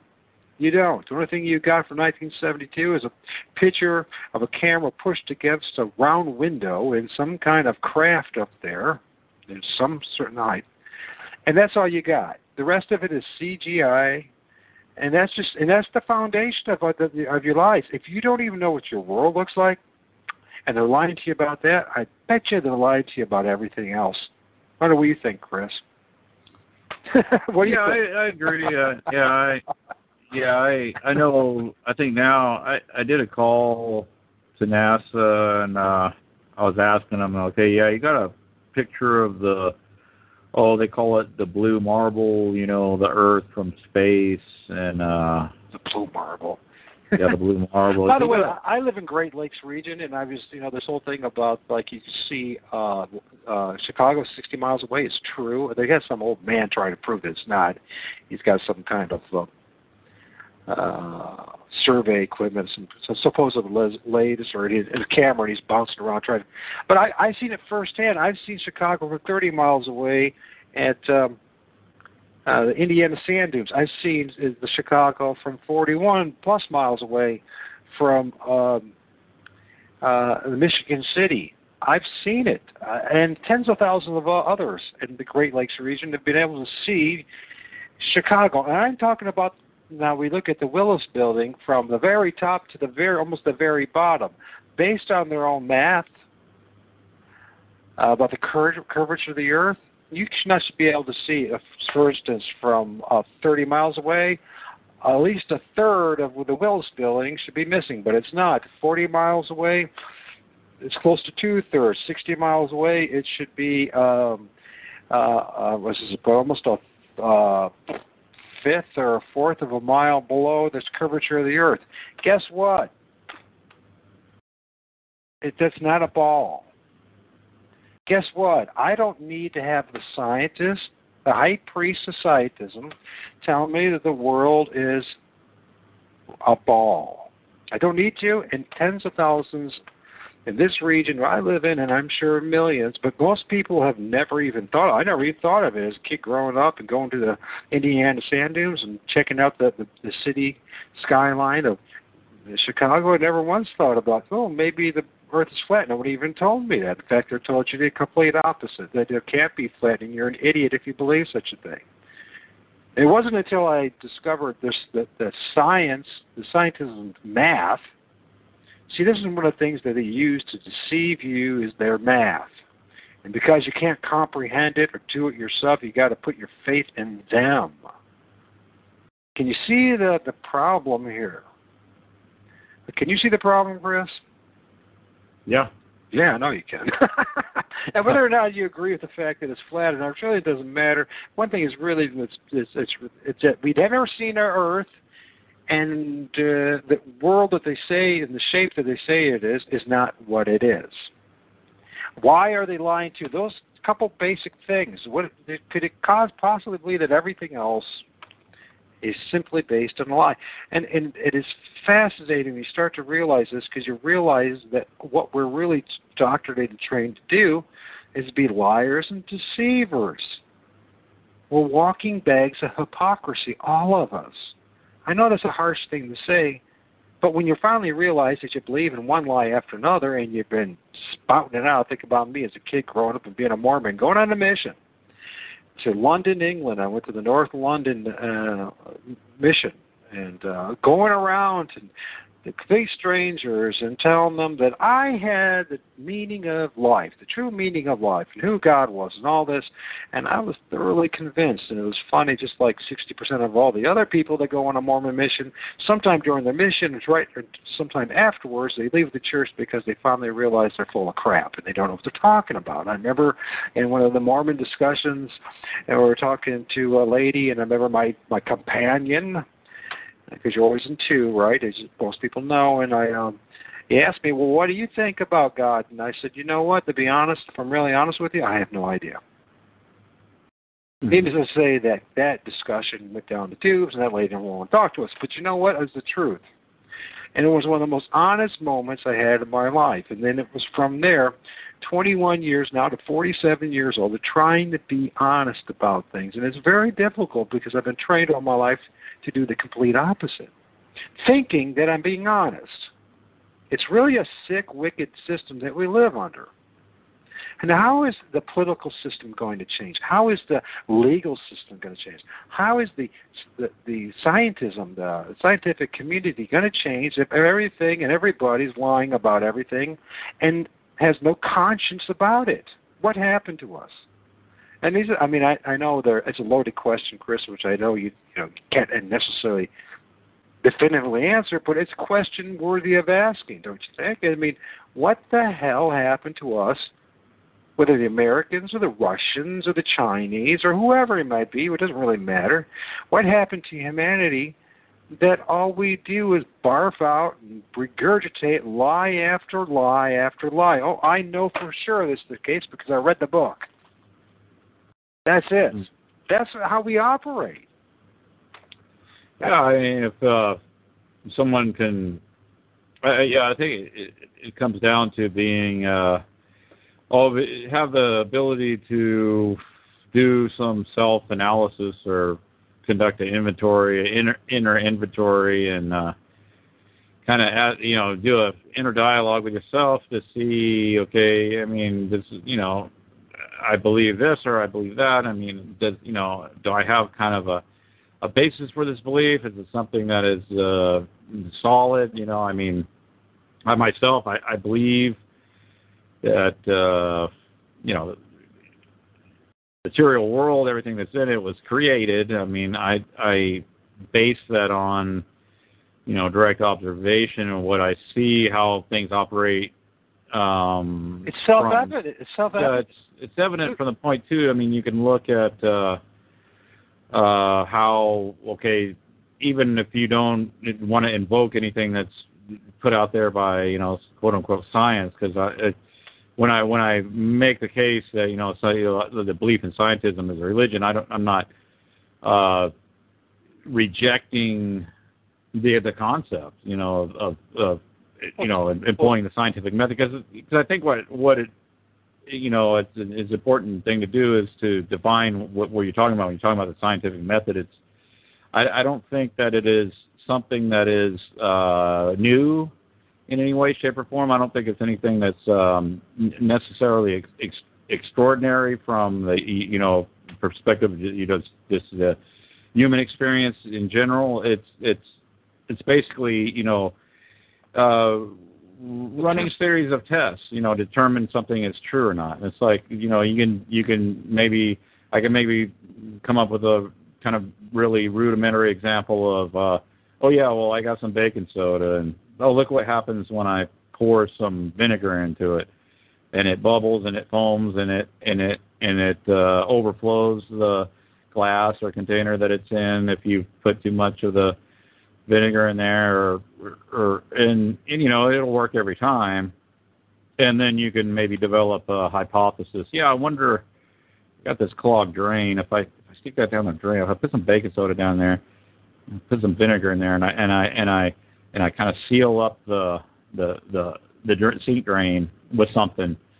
Let's see if it'll dislodge that clog, and then you test your hypothesis, and you are there for engaging in the quote unquote scientific method. Now, when are you Chris? Are you giving us a challenge there, bro?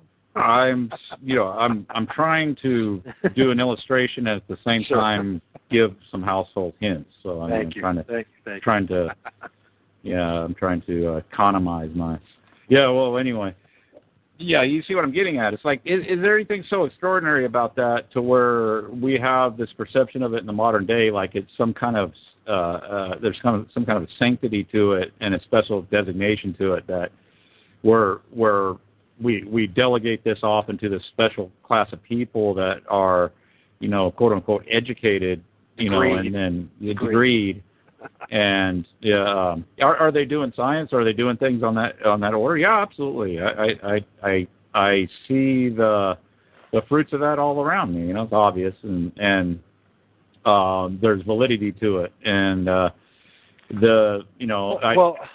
pure science, like you said, operating under the scientific method without any intervention or suppression of the authority is what has given us many of the things that we use today. The fact that you and I are communicating, it came from science. Yes, science itself is observable, it's demonstrable, and reproducible,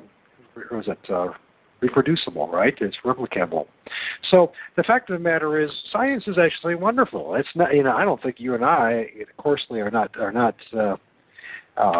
anti-science. What we're anti is the anti-scientism, the religion of putting these men up into these heights of astrophysics that they have somehow giving you the truth. I mean, when people we operate on theory, and that is irrational in itself. It makes no sense.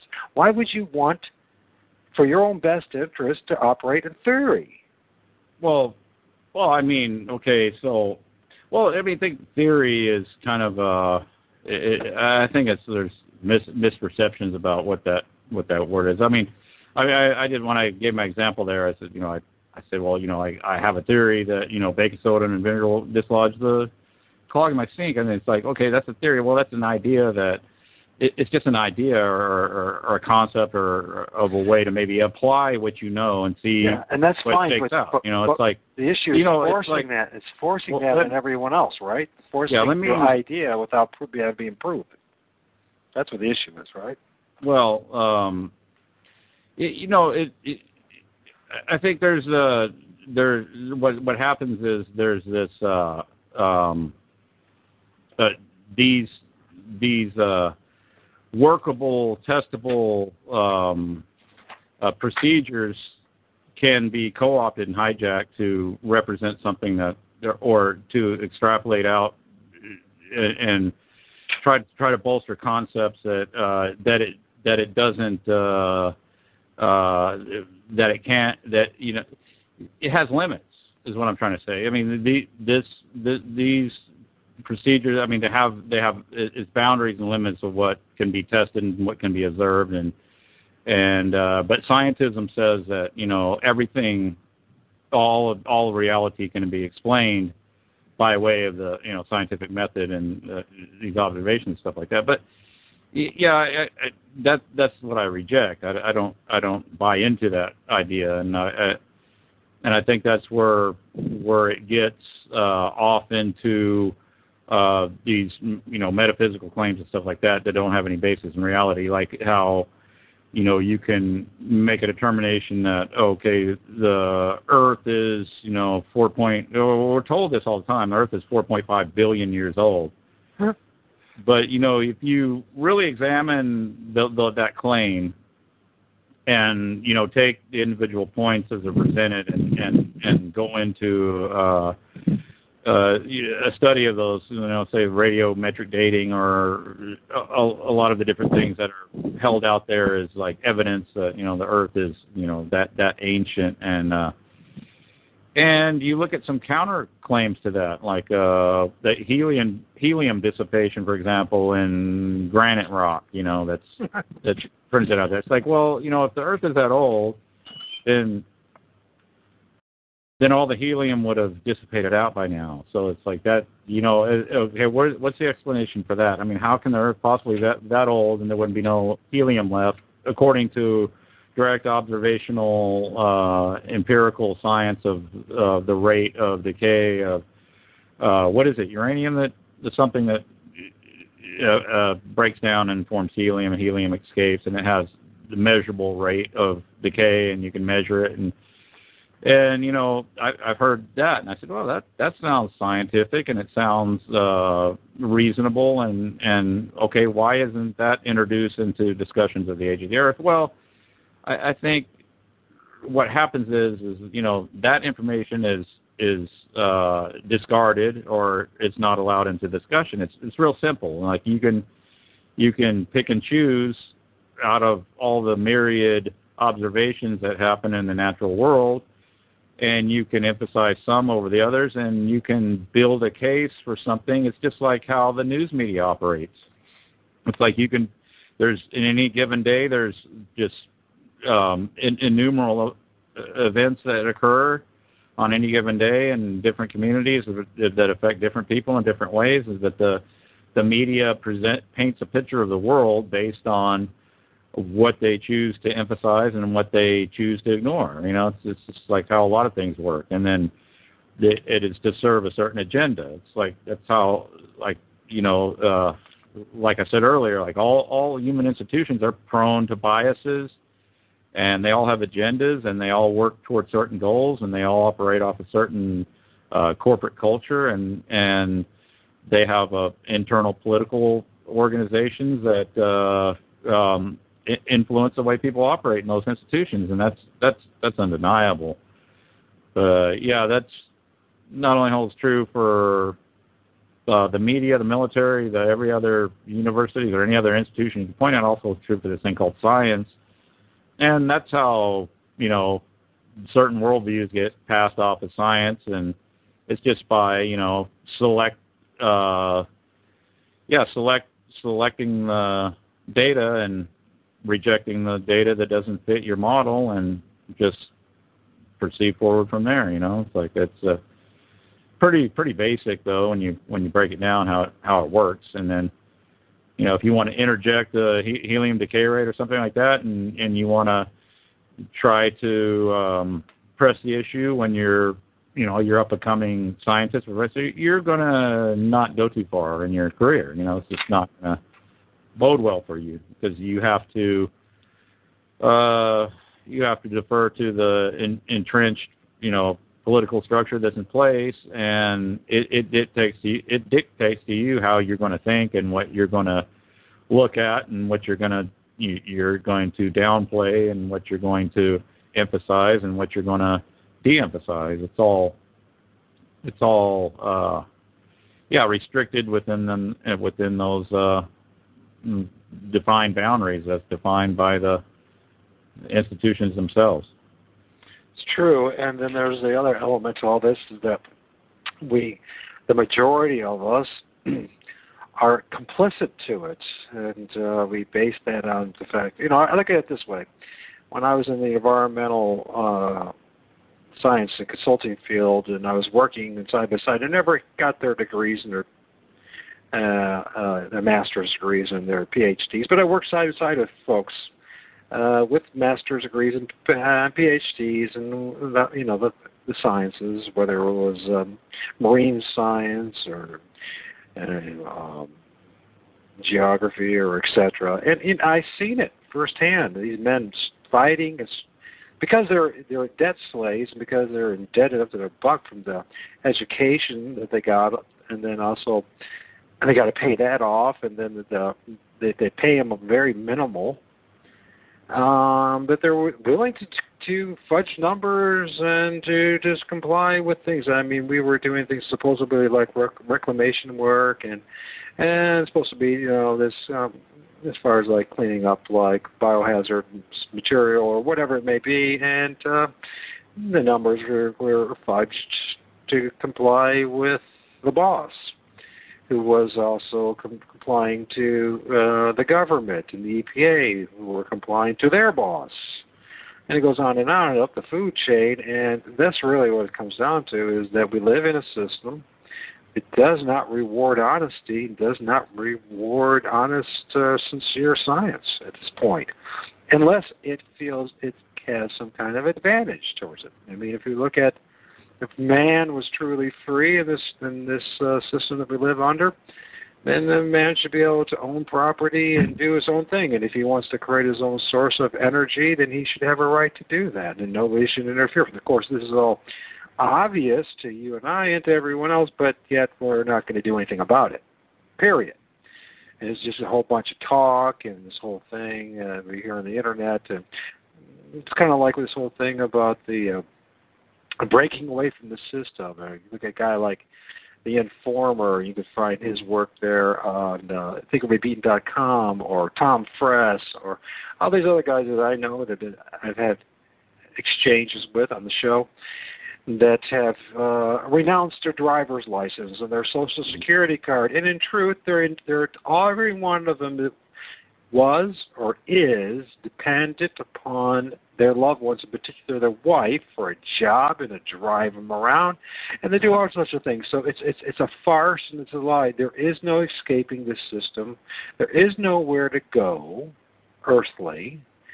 Their dream is to design some kind of earthly kingdom of God, But the truth of the matter is, you and I can't fight it.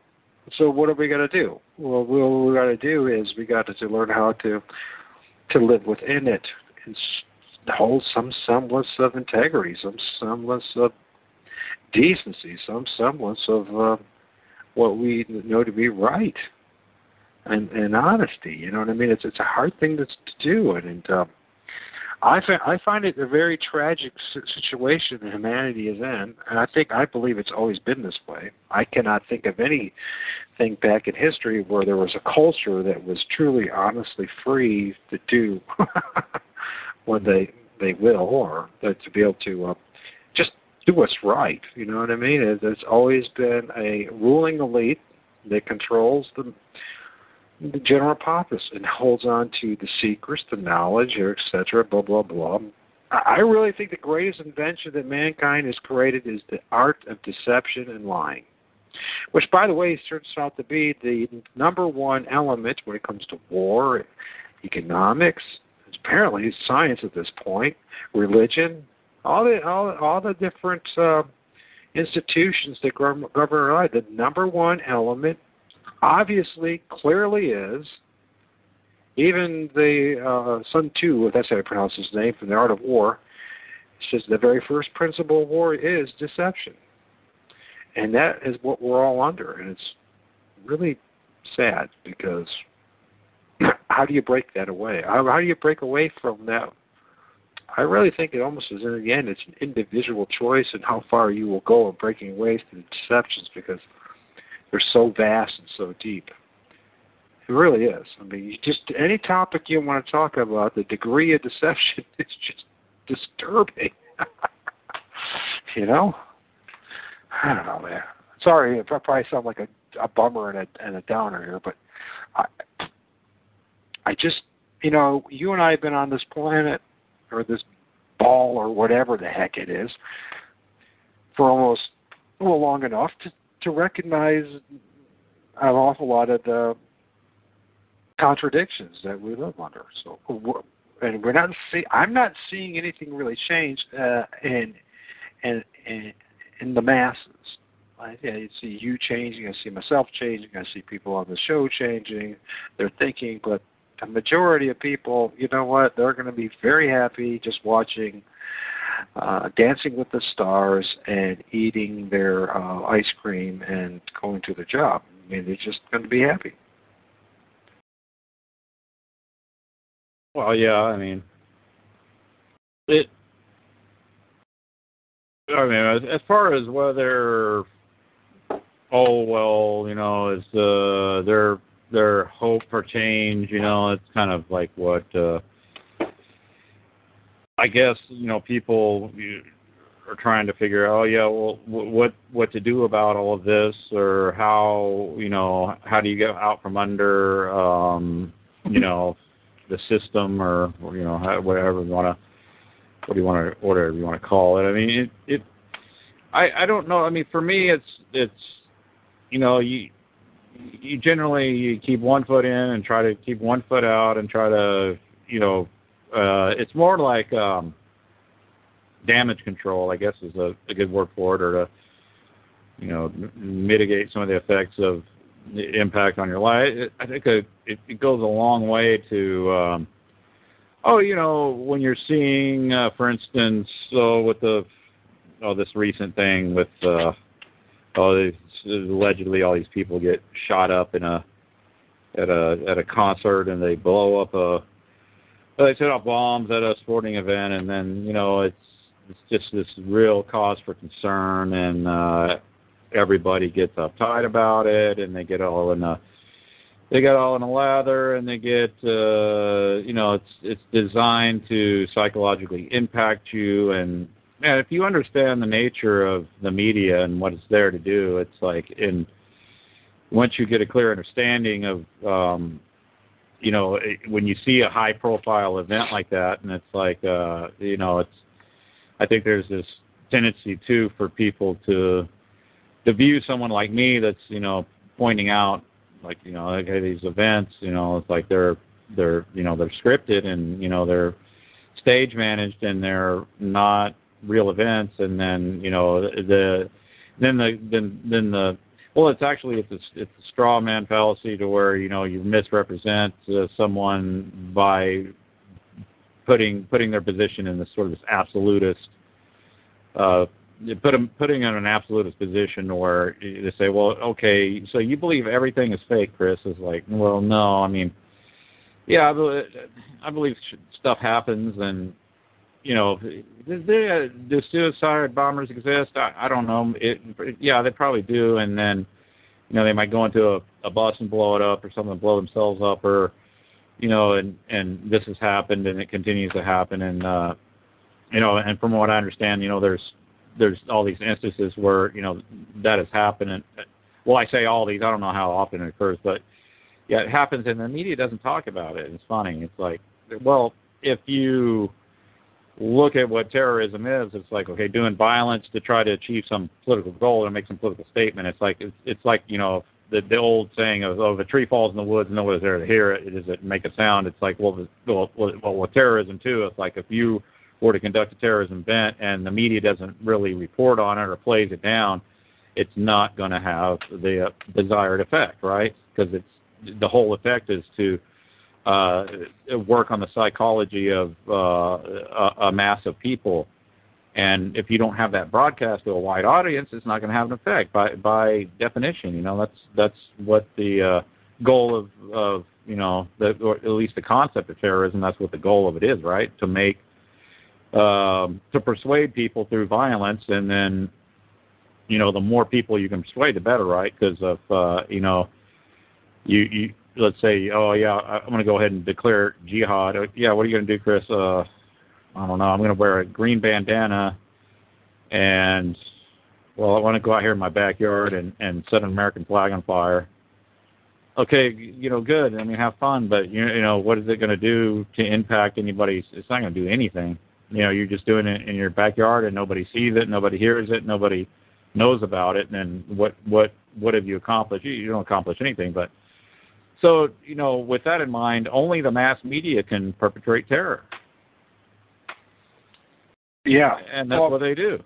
They perpetrate terror on the masses, and it's like that's why you see these events, and what is really a indicator that you're looking at something that's contrived or a hoax is the necessity to control the narrative. I think that's an important thing to understand, because it's the media that's perpetrating this terror, and in order for them to do it effectively or to suit their particular agenda, what they're trying to achieve, they have to have complete control over the narrative, and I believe that's would be hard to manage if you have to rely upon some real event, like the concept of, they're allowing Muslims to attack on purpose, and then they turn around. No, the whole thing is from beginning to end scripted, so that the narrative can be controlled. That's how this stuff works. And it's like some people, it's hard for them to wrap their minds around. It's like, how do you do something like that out in the open in a rock concert, for instance? It's like, okay, so I mean, I don't know, I wasn't there, but I get this set of imagery, and it's like, okay, so this is supposed to be a rock concert, and okay, who are all these people? I don't know these people. Are they people from up? I don't know. What are some different ways could something like that be carried out and it be fake and contrived? Well, I mean, you can have actual people from off the street involved do what's called street theater, and I think there's precedent for this if you look at some of the writings about what the CIA has been involved in and stuff like that, where they describe the very same thing. It's like, oh, we shoot each other out in the street, but it's with blanks, and then we have a cadaver lying on the street, and then when the crowd goes away, we go pick up our buddy. He's not really dead. He jumps in the back of the truck, and we take off, and it's like, oh, a coup happened or something like that. Whatever they're trying to communicate to the populace. It's street theater. It's a production, and it's perception managed to control and persuade people that something has happened, and then they proceed forward to tell you how to think about this quote unquote event. And when you look into something like this Paris hoax, it's like we bring this up on the calls. It's that there's these. I've made a list, and I say that this is these are evidences of circumstantial evidences of fakery. So you have these you have the same pattern that reemerges these high profile events. You have drills taking place at the same time. You have either a movie that was due to release or a television show that was due to release depicting the same scenario as what allegedly happens in real life. So that we had the same thing with this Paris thing. There was a movie that was due to release with the same scenario of jihadists doing a campaign of terror, and it was they had the posters up for the movie and all throughout the subway system and all over Paris with Kalashnikov rifle and superimposed over the Eiffel Tower, and that was a movie that was due to release within a matter of days with this so-called real event. And that's something you see with, and I have it at hoaxpostcall.com, a post about it. And there's also a link at the bottom of that post where there's numerous other examples of that, where, a movie was released, but then a so-called real quote-unquote event happens to coincide with it. So you see that. And then you see people coming on and giving eyewitness counts, and they're uncharacteristically, their demeanor is something that's uncharacteristic with someone who just went through a traumatic event. You see, smiling, relaxed demeanor, and sometimes just breaking out in just giggle fits. I can't help but laugh. It's like, okay, why are you laughing? It's like, well, it's something that's known as duper's delight, where somebody that's getting something over on you, and they're sort of someone who's a pathological liar or a sociopathic individual, and they take pleasure in lying to people and getting one over on you, and they have a real difficult time containing their delight, and they show their smile breaking through when they're getting ready up for their big debut on international television, and they just cannot contain themselves, and you see them smiling and sometimes laughing, and it's very common, and it's always with these high profile events, and like 7/7, Boston bombing, Sandy Hook, and 9/11, and these really, really high profile mega blockbuster scare fest, freak out festival, media just pounding it into your head, and that these events is where you see this stuff. And what are some other examples of the patterns that emerge? I sent to the chat room, and of course, you might know about this, but the book Futility, that is. It was written 14 years before the sinking of the Titanic, describing the sinking of the Titanic in detail. Yeah. So we know that this has been going on for at least 31 years at least, that we know that, starting from this book. And of course, obviously, they'd be naive to think that it was started 130 years ago. This is what they always do. And it is a very fundamental part of government is to tyrannize, the public, the masses. And one of the most important things too, as well, is in order for the masses to terrorize others or to fight war, is to do that, to terrorize them to a point of be willing to do things that are unnatural to man. For most of us, it's not very natural for us to pick up a gun and go shoot somebody and fight wars and all that. So they have to brainwash you and mind control you to a point that you're willing to do things that are really not natural for you to do. And you see this with the whole thing that's going on with like France and this country and the contradictions, as they flood the.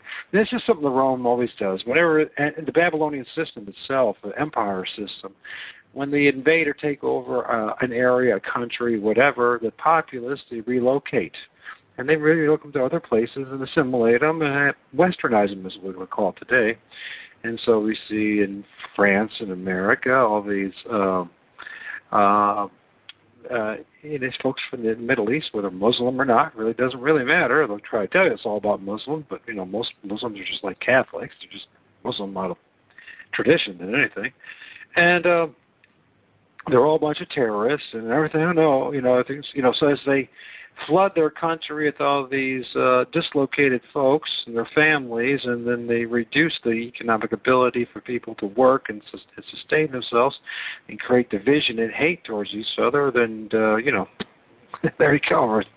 The beginnings, of course, we know from 9/11, the beginnings of this, at least how I see it, is Albert Pike's Third World War being developed, rubbing the Mohammedanists against the Zionists and to create their new world religion and their new world order. It seems to be that they're revolved around a false science.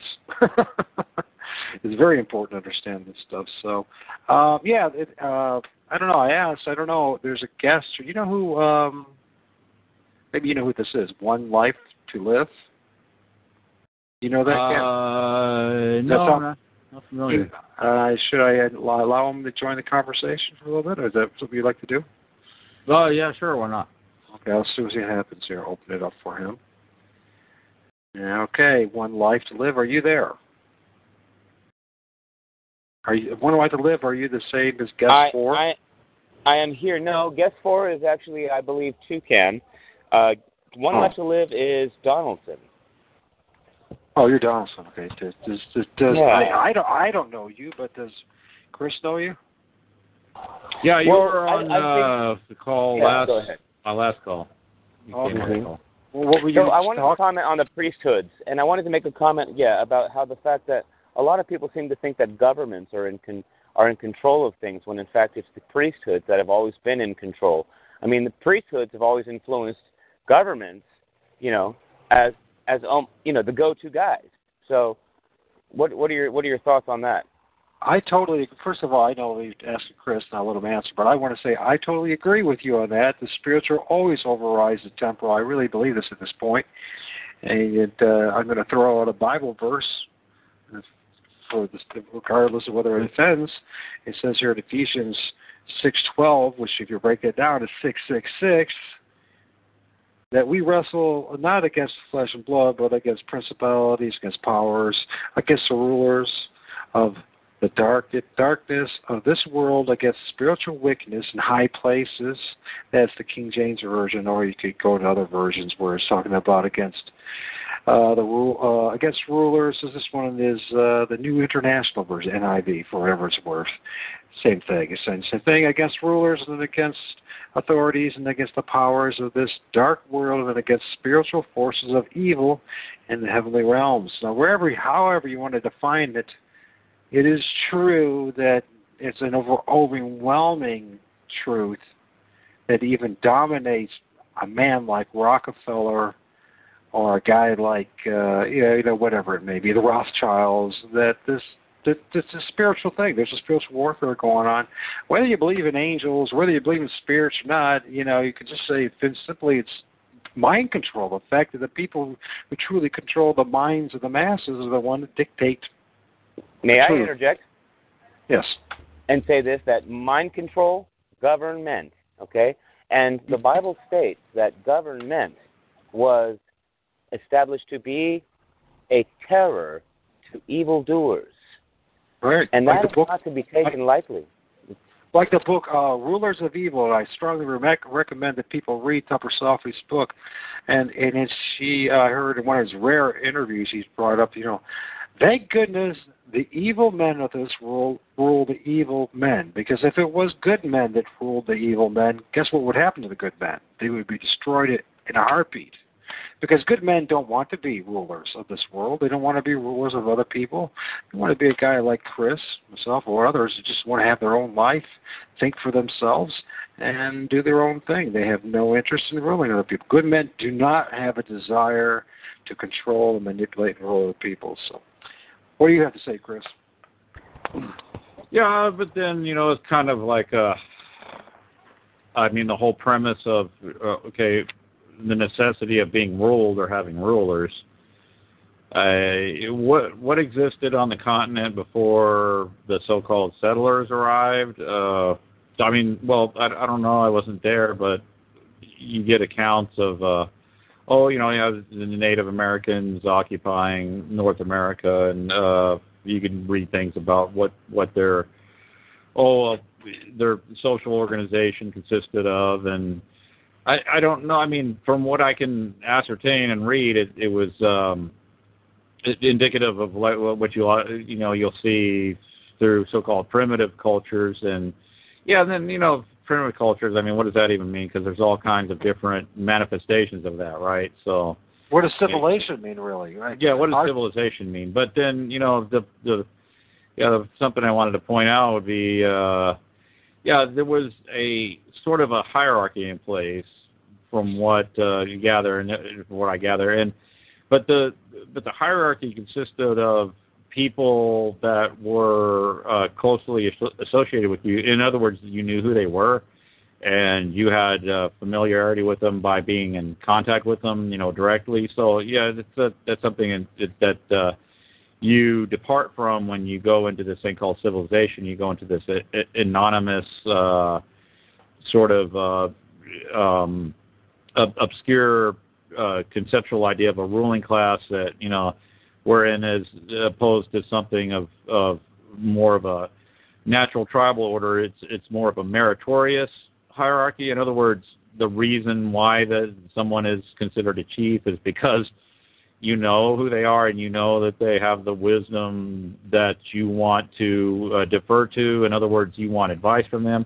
And then from what I understand, there was no, even with that said, there was no obligation to be obedient to this ruler. That wasn't the concept. The concept was that it was more that the elders or the chief was more of to provide guidance and wisdom, and it's obvious no enforcement mechanism to enforce his will upon you. It's something that you obviously had to acquiesce to and volunteer, or you could dethrone the chief, or you could go away to another form another community or whatever you wanted to do. But the concept of a ruler, from what I understand, didn't exist, or it wasn't something that was a widespread practice among so-called primitive people, and I don't think it is to the few remnants of so-called primitive societies that exist today. So, but then it's like, what are you talking about when you're talking about primitive society? I mean, I think to invoke that doesn't necessarily mean squatting on the ground and living in caves and stuff like that. It's it's something that I appeal to natural social orders. I mean, social orders that sort of materialize naturally, and not this contrived top-down system that where you end up either working for somebody that's an absolute buffoon, or you're ruled over by somebody who doesn't know their left elbow from their a-hole, and it's which is very, very common in this system. You get the most mind-numb, dumb, robotic people that tell you what to do and tell you what you need to do this and do that, and it's you ask yourself, it's how the hell does this happen? How the hell does things end up where I got this absolute moron telling me what to do? But that's common. It's just common in the system, and it's arbitrary rule. It's not meritorious rule. So So, but I would bring up a couple things here too. Because we talk about the spiritual overrides the temporal. When we look at especially the system that we live under, it's basically a Roman system, a Catholic universalist system, if you will. This whole idea of if you look at the Bible, it talks about in Revelations about the Church of Nicolaition, and that this division between the priestcraft and the laity.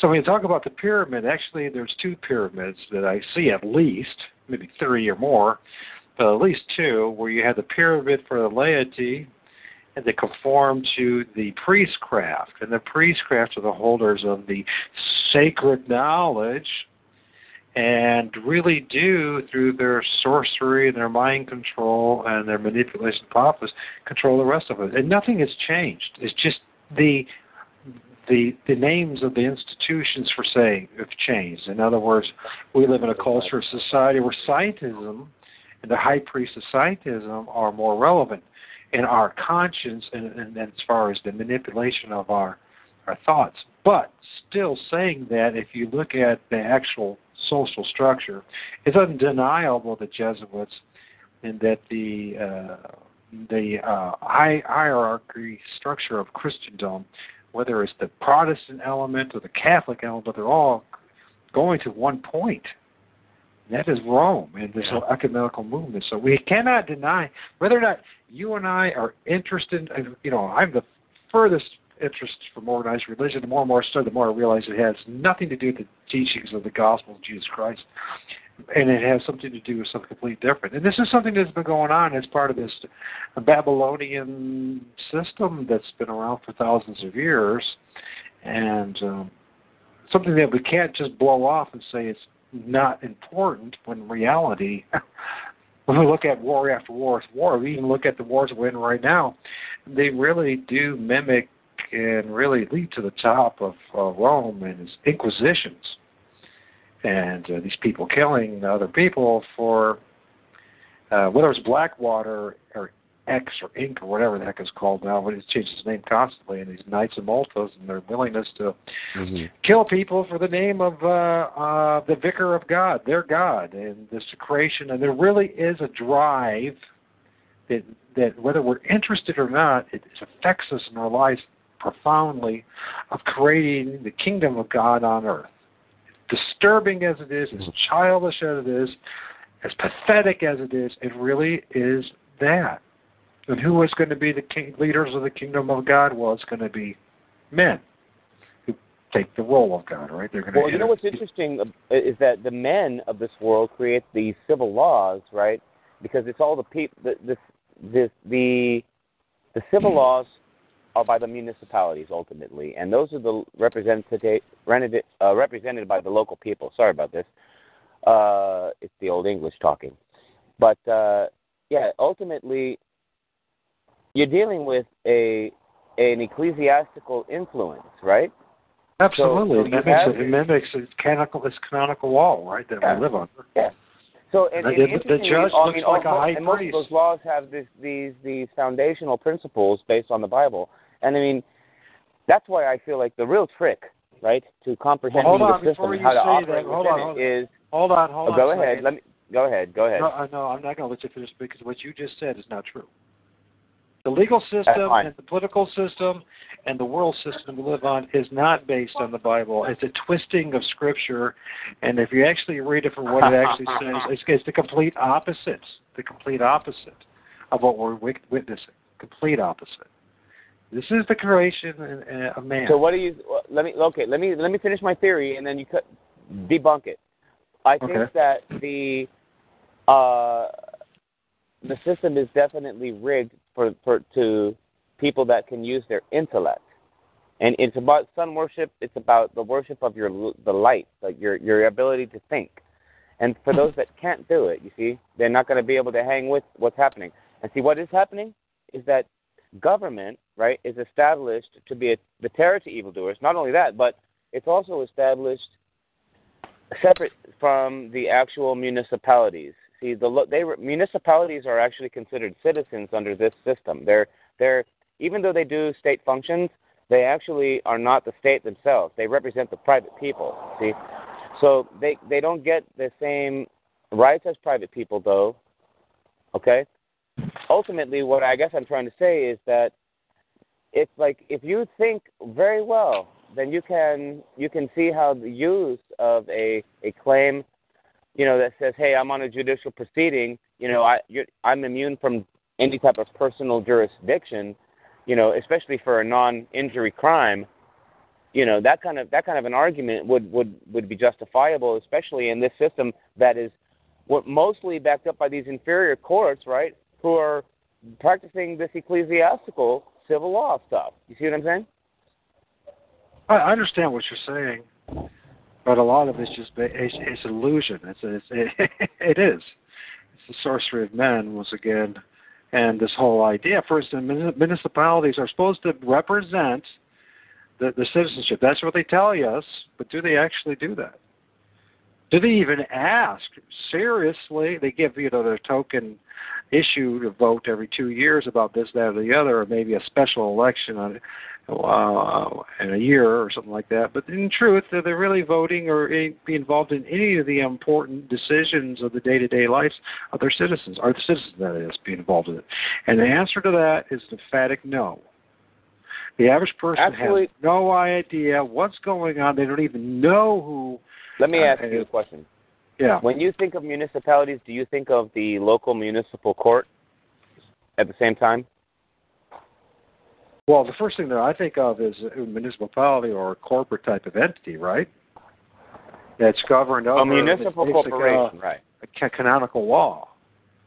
And is Sure. So what what's the point? What's your point? When's the last time you made any serious decisions about your local municipality? When's the last time you were involved? What I've decided is that the local municipality is something that is definitely separate from the state, although whatever its functions are become state actions. That's definitely something decipherable, I guess if you want to say that, it's good in theory, it's good on paper, but in reality, in practicality, no, it's not. My city is subservient to the county, and my county they live in is subservient to the state, and the state is subservient to the federal government, and the federal government is subservient to its shareholders. That's what I mean. It's those actions, basically, they're all state actions, right? And so ultimately, I don't know. I guess the idea is that it does come down to like being honest in their courts, and having witnesses in their courts, And if you look at the facts, you can see how they're using these religious principles as a form of private enforcement. You see, but when it comes to the government side of it, then it's not there. There's a separation between church and state. You think so, do you? Well, actually, which municipalities church are is separate from separated? states, then Which yes. church is separated from the state? Which church is separated? Which one is separated? How do you know that for certainty that there's a separation of church and state and that there ever was one? What I'm talking about in general is it's in theory there is this separation of church and state. Okay, and what I'm really referring to is in theory. We're operating in theory, but in reality that's not the case. You know what? You kind of got a good point there. I do have a rebuttal. It's just that I'm kind of preoccupied. But the church and state idea is simple, though. If you ask me, I mean, there's kind of a misconception there. I think that has a lot to do with if you think about how the biblical references to the body of Christ were as some sort of church. You see, and that you know what I mean, like. So the people, it's church and state separation, kind of sounds a little weird if you think about it. It's almost an application of another ecclesiastical principle. It's interesting argument. I don't know. What do you think, Chris? Yeah, I mean, whatever it is. I mean, if you kind of buy into the concept of government and their authority. It's kind of like this idea, okay, you're born in the United States, so you're subject to all the codes and laws and everything that everybody else is subject to, and just by the fact that you're born in some particular region of the world or this particular geographical area, and then it's got these imaginary boundary lines that only exist on maps and in people's heads. And based on that, if you reside or you take up a plot of land kind of within these so-called jurisdictions, then you are subject to the rulers that are in place over you in those geographical areas. Just kind of by default, you're subject to them. And I really would totally disagree with anybody that would invoke any kind of voluntary relationship there. There is none. I mean, right. Let me interject here, because what I want to say is that in their system, if you're on your way to a judicial proceeding, you're immune from personal jurisdiction. So what you just said right there is in harmony with what I'm saying. And if you use that argument, you could basically, with your brain, see how the Bible says that every knee shall bow and every tongue shall confess Jesus is Lord, right? And there's going to be some sort of judgment day someday. So technically, according to the Bible, everyone is en route to a judicial proceeding. So are you smart enough to decipher that it's all a game and see how, if you just make the claim that you're en route to a judicial proceeding known as judgment day, you could be possibly immune from this personal jurisdiction? Just knowing how to make the claim, I think, is the essential characteristic, for the action. Well, I have a suggestion. Why don't you apply that theory and see what happens, and inform us what happens. Yeah, I mean, I'm not being disrespectful. I mean, if it works, great. In fact, we'll all do it. You can watch what happens on YouTube with the sovereign citizens that drive around with no tags and stuff. See what happens. I mean, I've seen some where they're actually let off the hook and then allowed to go on their way, which is pretty startling. I mean, I don't, but then you got to ask yourself, okay, what happens next week when he gets pulled over again and meets up with a different, quote unquote, law enforcement officer that's got a totally different set of ideas about what's going on there. So yeah, he goes to jail. So it's like, that's part two. So I mean, he got pulled over. They didn't just see that he didn't have a tag or that he had some kind of sovereign declaration posted on his vehicle, and then they left him unmolested. They pulled him over, and then they just wasted his time and put him through all these different checking his papers, checking this, checking that. So yeah, he's definitely subject to the road pirates, I mean. And it's his will, right, that he's saying that he's operating under, not God's will. So he's saying he's sovereign. So he's actually neglecting the biblical principle of God being the only sovereign, you see. And therefore, these people that are in power... Before you say that, it's an erroneous argument you say, because first of all, Jesus Christ said that his kingdom is not of this world. Secondly, when you look at his what he says, he gives the fine example. He says, "Give unto Caesar what is Caesar; give unto God what is God." And you know what? This world is not of God. It's not his jurisdiction. In fact, if you read the Bible, the prince of this world is Satan. It's his jurisdiction. So if you want to play in Satan's game, you go right ahead. But I think a better example of how to live in this world would be Daniel himself, and how he lived under the Babylonian captivity, because that's what you and I are under, a version of the Babylonian captivity.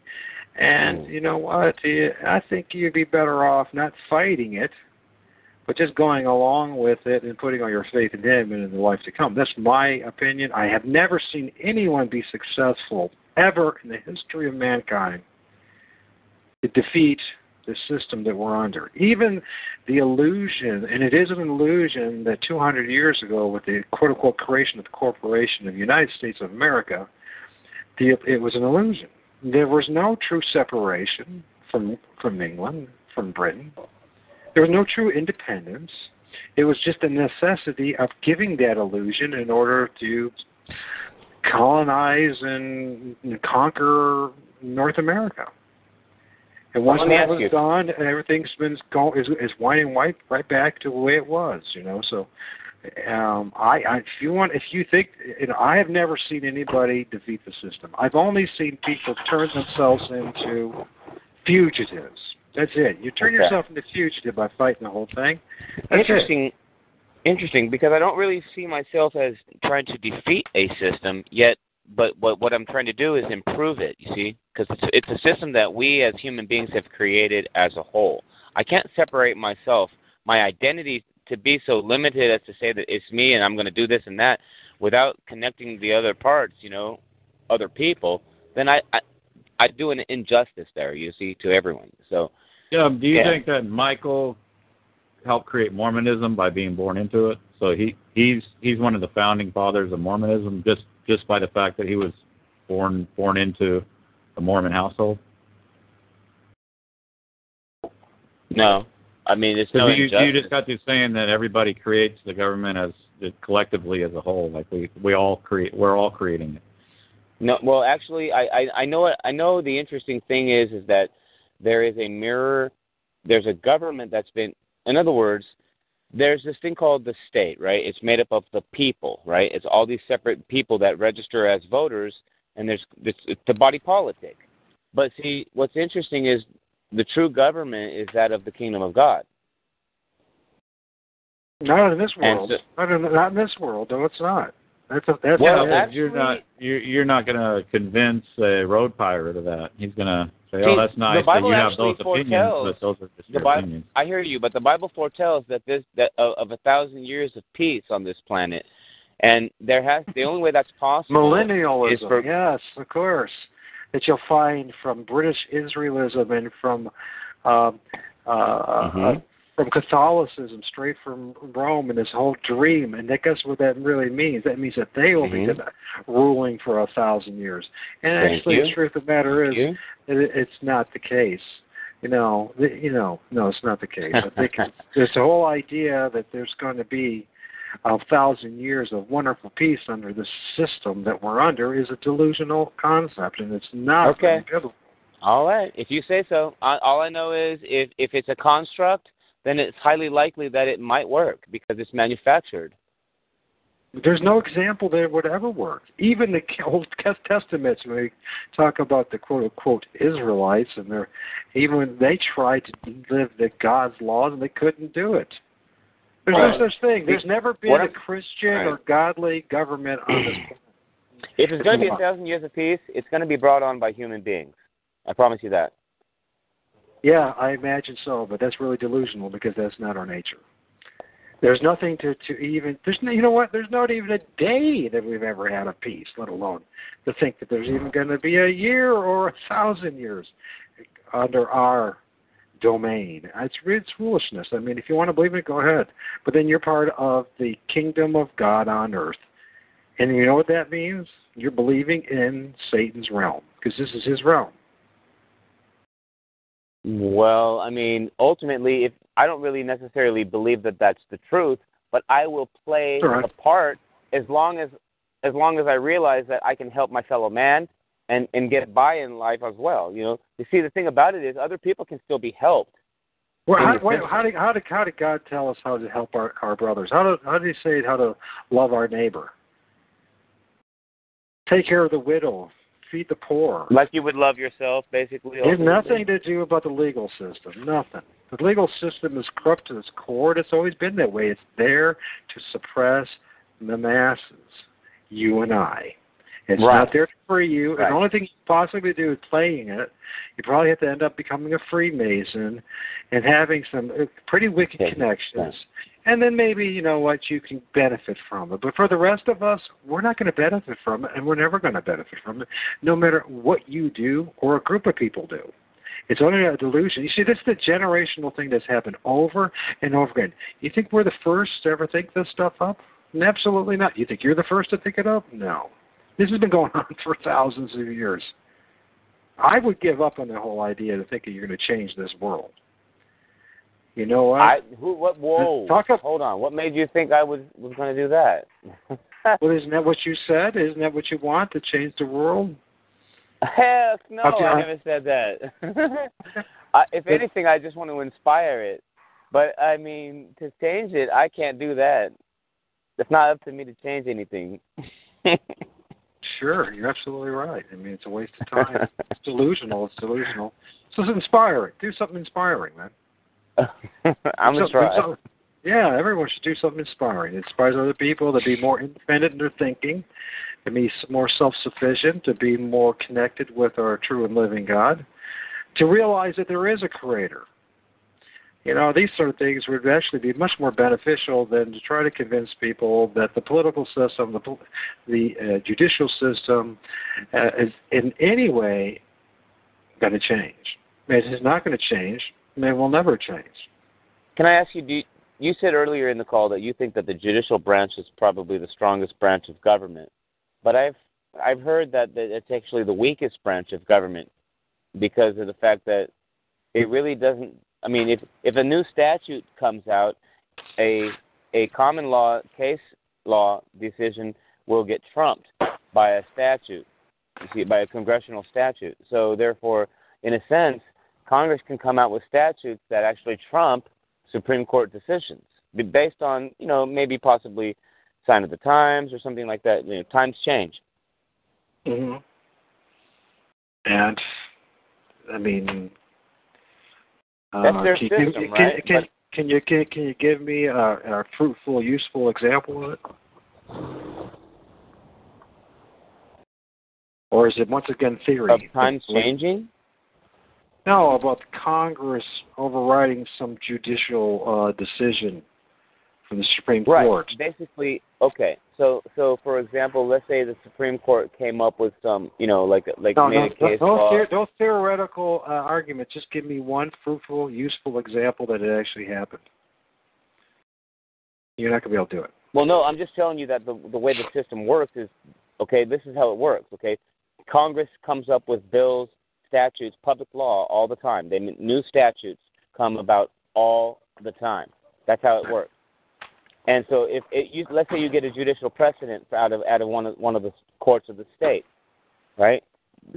There's a Supreme Court ruling, but yet there's a congressional rule. You see what I'm saying, or a statute that may actually trump that.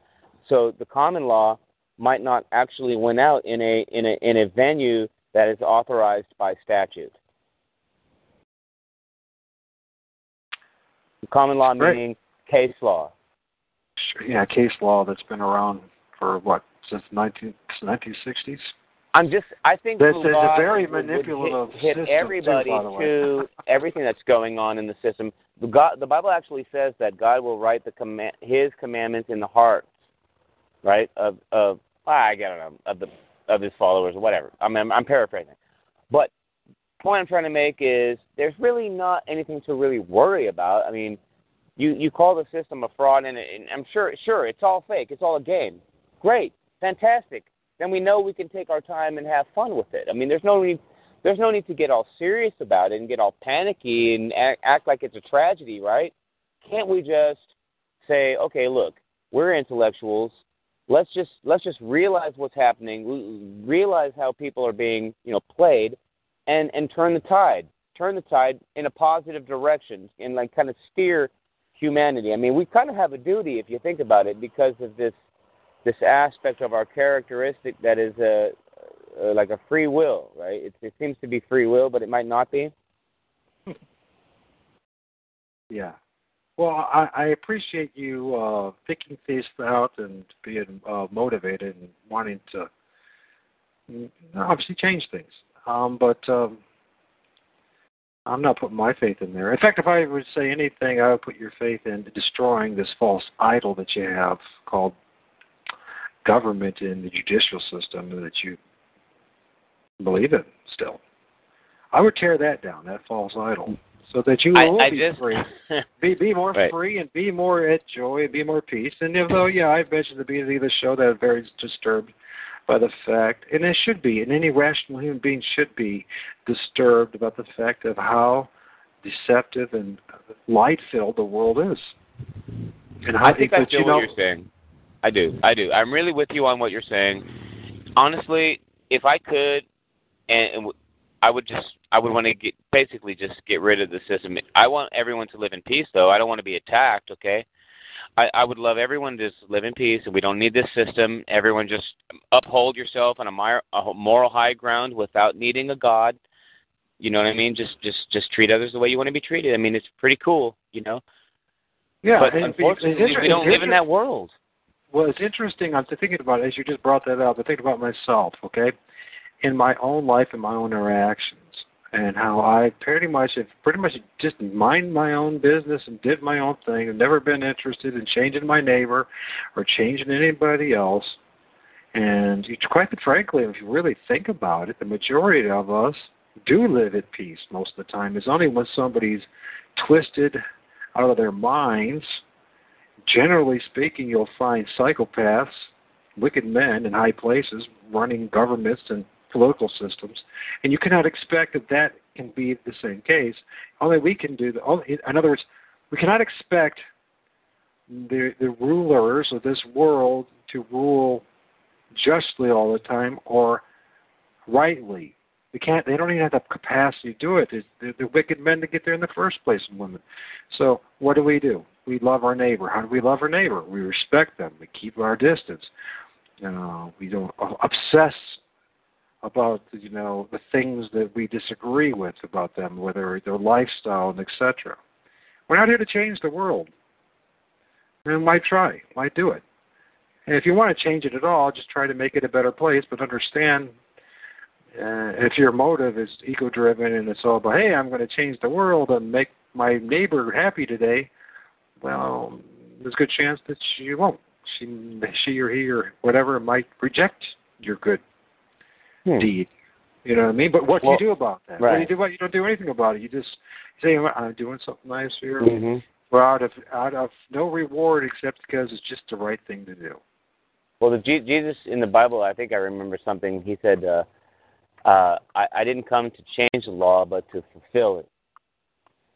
Yeah. And I think that applies to He also said he didn't come into this world to bring peace, but to bring a sword and divide son from father and mother-in-law from daughter-in-law and et cetera, and he's right about that.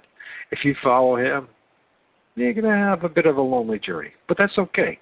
You said just now that if you see Jesus came to divide father from son. That's what it says in the Bible. That's what he said, because he's looking for people who follow him. Look it up. Just look up. It says type in dividing son from father from son, mother-in-law from daughter-in-law. You'll find it. I can't remember offhand. All right, I'll look it up.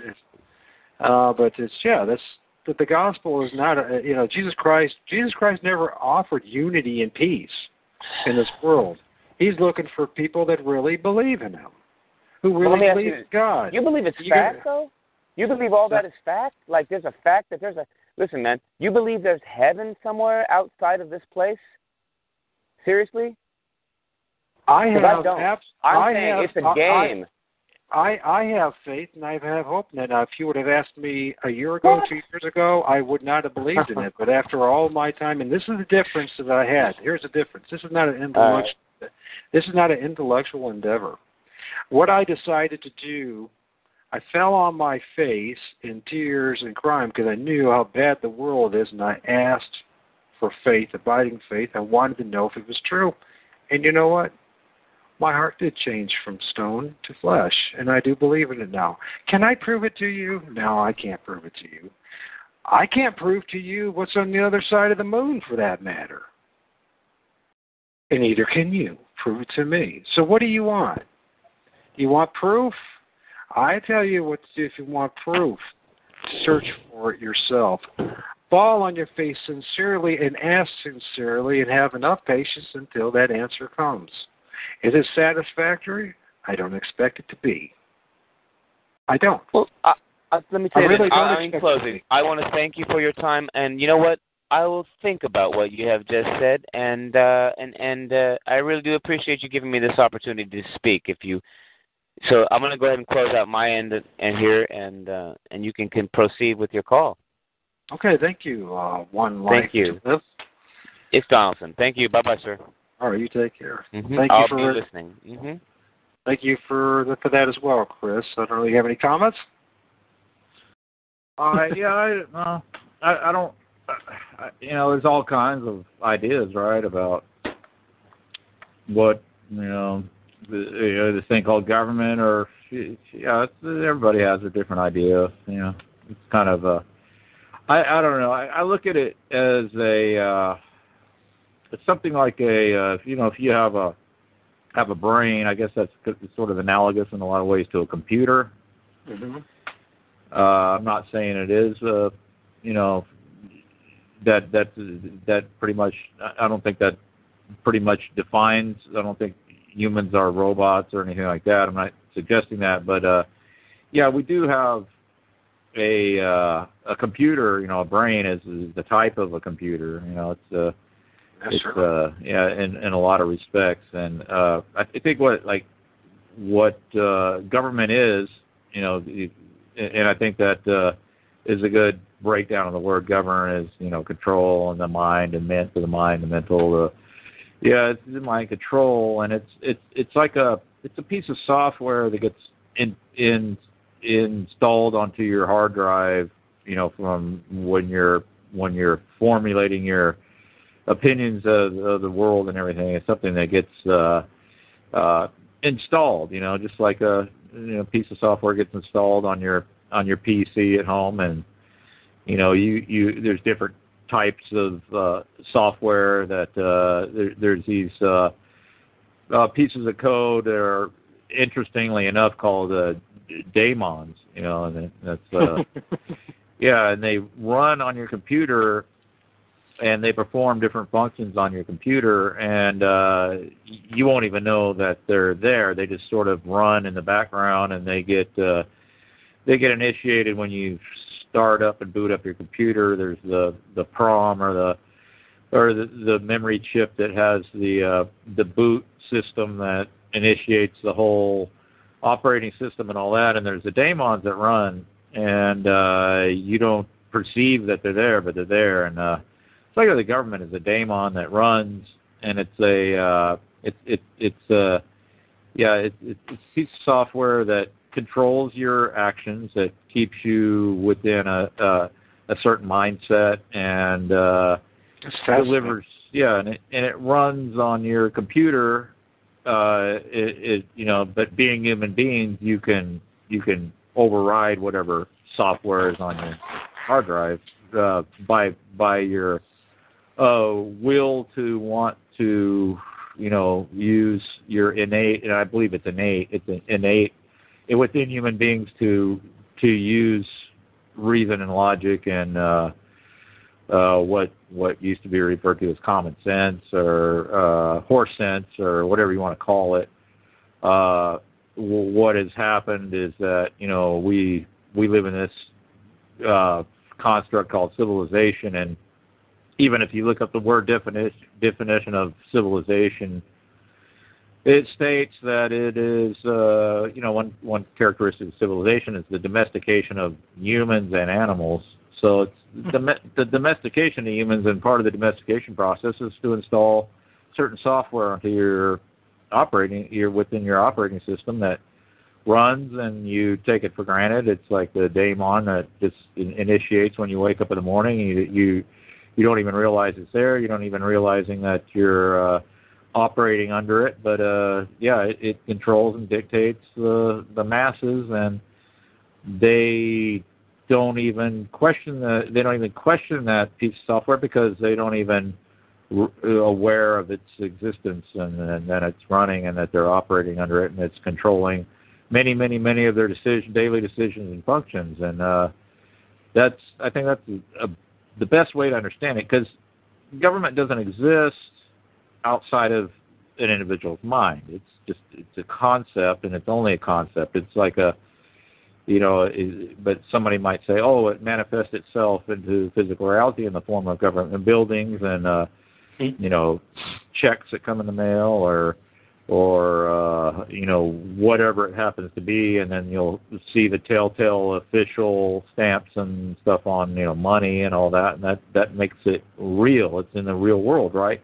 Well, in the same way that let's say, like Donaldson was talking about before, he's saying, you know, the system exists, and it is what it is, and basically, essentially saying, okay, it's more or less maybe a necessary evil. I don't know exactly what perspective that he's coming from, but I mean, what I would ask him is like, okay, what if, let's say the Catholic Church, for instance, was to set up a diocese in his geographical area, and then it declares, okay, well, you live in this several block region of this particular city, and now you are under the Archdiocese of, I don't know, East Chicago or whatever, and you're under now our jurisdiction, and yeah, you're a Catholic now, so welcome to the fold, brother.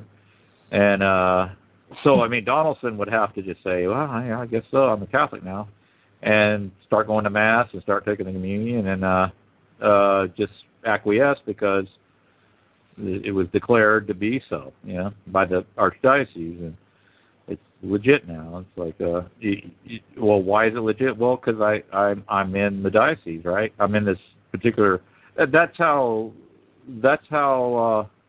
the police and the government and the judges and everything operate in as far as your other governments go, right? Because that's what when they pull you over on the side of the road because you're not wearing a seatbelt or whatever that they deem as unlawful or however they want to define it. They're operating under the assumption that, okay, I have the right to do this because he is operating a vehicle within the boundaries of, my quote-unquote jurisdiction, this imaginary boundary line that's, set up, and then by your presence there is proof that he has a right to, make all these demands of you. Like, okay, you're going to, here's this piece of paper, I'm going to hand it to you. You have to sign this. This is and you must sign this, and this is your agreement to appear at this certain place at this certain time called a court, and then you're going to go see the guy in the black muumuu, and he's going to tell you what to do, and he's going to issue whatever penalty that he seems fit to issue to you, and you must pay it, and and if you don't, how many people would take that man seriously if he didn't have a gun, if he didn't have a taser, if he didn't have a posse, and there wasn't the implied threat? Let's just say he's just approaching you out of the blue, and there is no violence either implied or inferred or anything whatsoever. How many people would actually take that person seriously and do what they tell them? Like if you say, okay, well, what if I don't? And then the answer is nothing, because I can't do anything. I can't put you in jail. I can't shoot you. I can't do anything to you. How many people would show up in court if there wasn't the threat of violence that was going to be carried out if you don't comply? I don't think that many people would just voluntarily show up, waste their time, listen to somebody that's not even speaking English, that's speaking in some coded language of some dead outmoded language called Latin and all this other ridiculous nonsense, if there wasn't the threat of bodily harm that is always present. And that's what it comes down to. It's like, we talked about this before with the mafia. It's like, okay, so the mafia entered in the discussion. So you can talk about how the mafia, in like say a city like New York City, and then they go around to business owners and they say, okay, you need to pay us our protection fee. It's like, well, you pay them the protection. It's like a tax. It's like, okay, what does it do? Well, it protects you from them, right? Government's the same thing. It's like you pay them tax to keep them from messing you up, shutting down your business, forcing you into a cage, and doing all kinds of other bad things to you. It works on the same principle. It's like, here's some individuals telling you need to do this and that, and the implied threat is always present, and that's why you comply. Otherwise, there's no reason why you or I couldn't just walk in off the street, go into a business, and say, "Hey, man, can I get 20?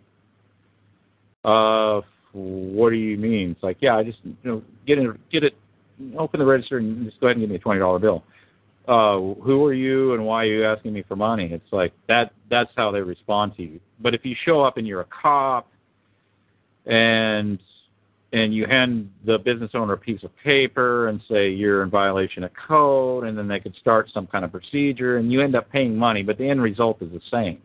But the difference is the cop has a gun, and he has a cage, and he has this software program running inside his brain that he's operating off of that gives him this perception that he represents an authority and has the right to do something that no other individual has the right to do, otherwise they would be branded as a criminal. But since they represent government, quote unquote, that they can do these things, and then they do it under the pretense that they're enforcing the will of the people. So then the question arises, like, so how did you get delegated, and how did the people delegate a right to you that they themselves do not have? So that doesn't make any sense, right? It's like, okay, I can't exact payment from people under threat of force, either implied or, if I even go as far as to, like, point a gun in their face, like, that's unacceptable from any reasonable person's standard. But somehow, like, even though I don't have that right myself, I somehow can magically give that over to the quote-unquote state, and they do that on my behalf. So the whole thing is totally illogical and ridiculous when you break it down like that, which that's what the government is. It's like, okay, they're forcing you to pay them money. They're forcing you to obey their orders. It's all under threat and duress and coercion and the implied or directly active use of force and violence. I mean, there's no other way to put it. If you want to say what it actually is in reality. I mean, I think that's an important thing to remember. And it's like, okay, if you want to say that that's legitimate, okay, and you accept that that's legitimate, that's okay. Yeah, that's okay if they conduct themselves in that manner because they're quote-unquote government. So what is your opposition to the mafia? Because they're quote-unquote the mafia, right? So what is the real tangible difference? It's like, okay, they're not authorized. Well, obviously they are authorized when they carry it out, and it works, and they get money, and they get paid, and the business stays safe for the time being. It's like they're operating as a de facto government. I mean, they're performing the same functions, they're doing the same, they're extending the same service, they're doing the same thing. What's the difference? It's like, well, one is government and the other is not. It's like, okay, so okay, what are you really talking about? Government what? I mean, it's like who is it? And another real, I think it's amusing. People don't find it amusing. From a certain perspective, I think it's amusing. I don't think it's really that amusing as far as like people impersonating police. And it's kind of a trend now. It's like, okay, they put on the trappings of authority and, up and go as far as putting the flashing lights on their vehicle, and then you can go purchase decommissioned cop cars at auctions, and you can, put your own lights in them, and there's not necessarily any law against it. I mean, if you make it too obvious, I guess you can get a impersonating police officer charge against you or whatever. But these people are doing it all over the country, and it's like, it's called impersonating police officer, and it's pretty crazy. But they pull you over and start demanding stuff from you, and it's like people acquiesce. It's like, why? Well, they're the government, right? No, they're not government. They're impersonators. It's like, okay, how do you know the difference? well, one is authorized and one is not. Well, what are you talking about authorized? I mean, they're doing the exact same thing. They're pulling you over and demanding stuff from you. And you comply because you're conditioned to comply. You have the software in your head that tells you to comply and that you should comply. And it's like, well, if I don't do what they say, they'll hurt me or shoot me. It's like, yeah, it's like the government does. I mean, okay, what is the real difference? There is no real difference. That's the funny thing about it. And what's really funny is like when this is being talked about in the news media. This is absolutely hilarious, I think. It's that we have this problem. People are impersonating police officers. Very bad. So what we're going to try to help the citizenry do is okay, how do you identify a real police officer from the fake police officer? And then they go into like, I've actually heard this as a method for making the distinction. It's like, a police officer will be clean shaven, and they'll have the blue and red flashing lights on their vehicle, and I'm thinking, okay, so yeah, it's like near impossible to come up with blue and flashing red lights and that really close cop shave. I mean, that's just right. It's impractical it's like, oh really? I mean, that's your criteria. Okay, so if they got the really close shave, that's a real cop. And if they don't, it's not. And yeah, it's humorous because it just goes to show that's like, okay, you're trying to make a definition on something that has no bearing on reality. Because once somebody takes upon the trappings of authority, they are de facto authority, and because of the way, not because of they have a specific designation or a piece of paper, is because the way people perceive their particular get-up. I have all the trappings of authority. People defer to me and treat me as if I'm an authority. And that is the way it works. And it works. That's why people are doing it all over the place. They get some kind of weird kick out of it. But are they real cops? It's like, well, I mean, so how do you define it? How do you really define it? They can make people obey their orders just by their mere presence and the way they appear. Well, that's exactly what a cop is. Right? Absolutely. I mean, when you think about power, and it was Gordon Comstock talked about that definition. I can't remember if that was 1984 or whatever it was, or Brave New World, but it was 1984. I can't remember. But power is the ability to inflict pain on somebody. That's true power. In the world, that's really what it all comes down to. And of course, they have this very convenient trapping of all this, the uniform, the paperwork, the buildings, the cars, etc., to make it look just legit and justified. But in reality, that's what it is. Power is the ability to subject someone else to pain and death and suffering, and that's what a government is able to do. Now, it doesn't do that because you comply to it, just like a gangster.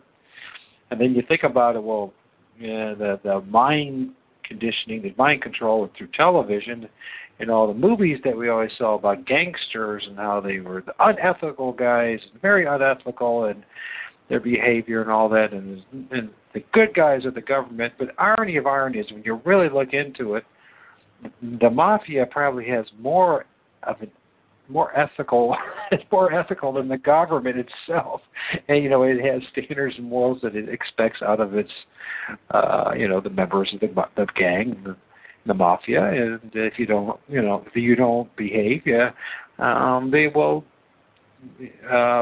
put a bullet between your head. Whereas in this government, most governments, if you don't behave, well, we'll just transfer you or we'll slap you with a fine or something like that, but you're still part of the gang. In other words, it's pathetic is what it really is, and it's really, but it's the way it's always been. And so, as you know, the reason why they have the ability to do what's so obviously wrong is a lifetime of indoctrinating you into the justification of their existence. And that's what I'm getting at. It's like you have to have an indoctrinated population in order for them to respond correctly to the trappings of authority that's, are just these set of associations that have been built up surrounding a certain configuration of dress, a certain configuration of manner, and then they speak. It's interesting listen to how cops speak, like they all speak the same. It's sort of the stilted kind of artificial tone of voice that they employ, and it's sort of like I'm sure it's part of their training. They're trained how to speak, and and they use words that aren't in common usage, and I think that has the effect of conveying a sense of perceived authority too. But see, these are all just tricks and tactics and perception management, and like the cop impersonator. Like if they can mimic that, and they get all the trappings, and it's not that hard to obtain them. I mean, it's like everything's for sale. It's a commodified world. You could buy police power, and you can exercise it until you eventually run into the bigger gang that enforces their will upon you, and stops you from being a good cop. Maybe you're not such a bad cop. Maybe you're out there with the best of intentions, and you always wanted to be a cop, but then you get accepted into the academy, and you're just going out what you perceive in your mind to be doing good deeds. You are no different than the cop that's on the government payroll. No different at all. I mean, if you want to insist there's a difference, then you must believe that the so-called quote-unquote real cop has some kind of magical infusion, they get when they go through the quote-unquote real academy and all that. Because, there really is no real tangible difference. It's none at all. It's just a matter of how people perceive what they're being presented with. It's like, let's say you have a particular route to work, right? And from time to time you get pulled over and issued a citation, and you get this ticket and you pay it and you send it out, and you don't really pay attention to the address it's going to, and you never notice that this guy is a cop impersonator, and he's been pulling me over and issuing me tickets from time to time, and he's been pulling other people over time, and and I never knew he was a cop impersonator until it came on the news that, we got this guy impersonating a cop. But let's say he was operating and doing that for 4 or 5 years. So people treated him as if he was a cop, and paid the money as if it was a real court, and went through all the motions as if they were responding to a legitimate government authority, and they were none the wiser. And if people don't find out that it wasn't a real cop, quote unquote, then what would be the tangible difference? There would be no difference as far as actual tangible empirical reality goes, right? No, only on the psychological level, which was fascinating bringing that up, because you would think about it, once the public found out that the guy was faking that he was a cop for 5 years, he would want to have him hung. Then their whole attitude changes, right? Right, which is the irony of ironies, because he's behaving no different than the quote-unquote cop that's supposedly legal. It's a justifiable cop, right? Right. And what other scenario can you, let's say an ice cream man impersonator. Well, he's not a legitimate ice cream man. He's not licensed by the state, and he insists on driving around an ice cream truck and selling ice cream cones to children. And there's nothing wrong with the ice cream cones. They're just the same ice cream cones as the quote-unquote legitimate licensed ice cream truck driver. And, it turns out, it comes on the evening news that here we have this ice cream man impersonator, and we busted him, and he's selling ice creams to kids without a license. How many people would be outraged by that? Probably, okay, whatever. I didn't have a license, and big whoop. Do kids get their ice cream? Yeah, they got their ice cream. Did it taste good? Yeah, it tasted good. Was it refreshing on a hot summer day? Oh, yeah. Was he an ice cream man? Nope. Not according to the law. Well, did the cop write you a ticket? Yeah. Did you pay the ticket? Yeah. Did you derive the benefit from it? Yeah, I got the opportunity to give money to what I perceived to be an authority. Was everything good in your mind? Yeah, I did my civil duty, and I paid my seatbelt ticket like I'm supposed to. Do you feel like a good citizen? Yeah. Do you want a pat on the head? Yes, sir, please. Did you know that was a fake cop? You're kidding me. That was a fake cop. I can't believe it. Like, well, no. What's the difference, man? What's the difference? Why are you outraged now and you were fine with it before? Isn't that interesting? I mean, to do that, those mind experiments like that, it's like the absurdity of our situation. Sure. No, it's absolutely ridiculous, but it's just, we accept it and take it for granted because it's just such a part of the, furniture of civilization that it's what you do. But it's like, yeah, that's why it's like, I don't know. I find the cop impersonators pretty fascinating. Like the whole concept, you know what I mean? It really, it helps to like dissolve the illusion. It really does. Yeah, it certainly does. I mean, to sidetrack a little bit here, but I had an opportunity to be a police officer. My uncle was sergeant of arms in Toledo. That's the guy that drives the mayor around and all that. A couple of cousins are police officers. Of course, they're all Freemasons too. And my uncle said, "Well, hey, I can get you a job as a police officer. Why don't you go down to the what do they call that? The training session. I can't remember what it's called right now. Anyways, where you go, it's like a 5-day thing. You go orientation. That's what it is. You take all these tests and blah blah blah. And I was there the first day, the first 2 hours, and they played a video of these two guys in their blue uniforms and their funny little octagon hat, and busting into somebody's apartments and backing each other, and look, the police, open up, and all that. And like, I just walked out right in the middle of it. I said, I can't do this. This is not me. I can't do this. I cannot picture myself busting in somebody's door for any reason.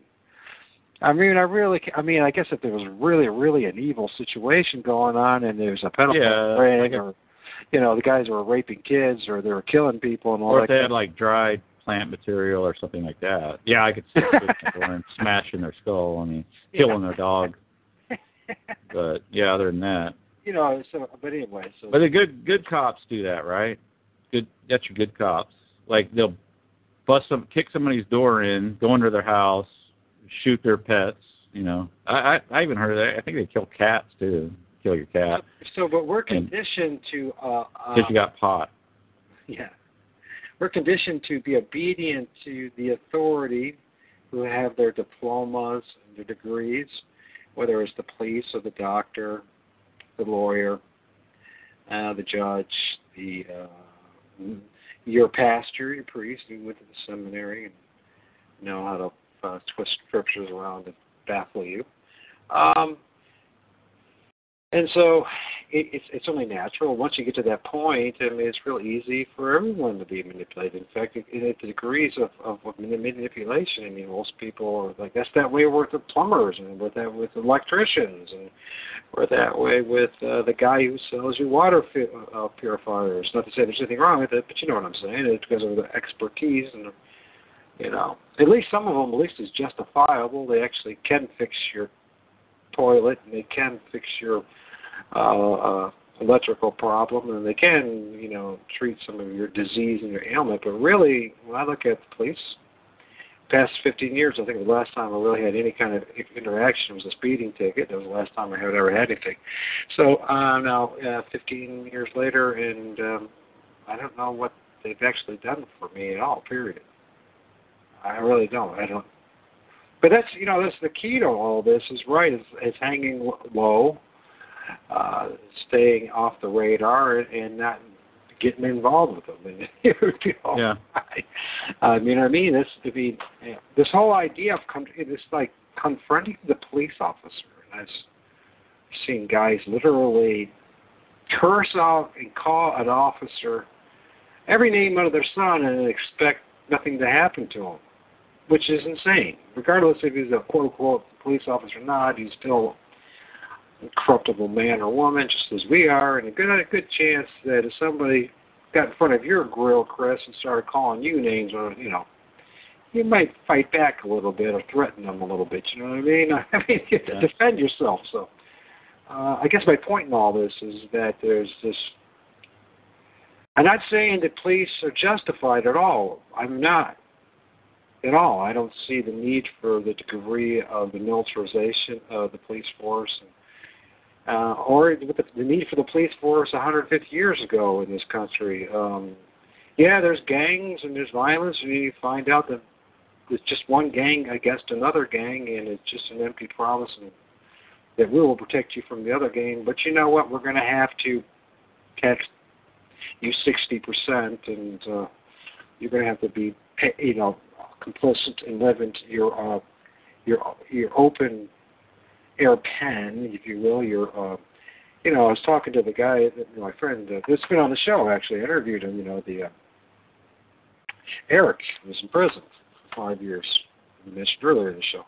Uh-huh. And I asked him, since you've been back, did you feel excited? Do you feel different? What is your observations? And he brought, when there was no moment of jubilation and joy. Hey, I'm free now. It's just, and he's working. He's got a place, his car, and all that. He's doing everything he was doing. He said, the truth of the matter is, I was in a cell with a couple of guys, and I'm in a bigger cell now. And that's the reality of our situation. A little more freer, a little more greater opportunities, but in reality, we still are in a prison. That's the way it is. And so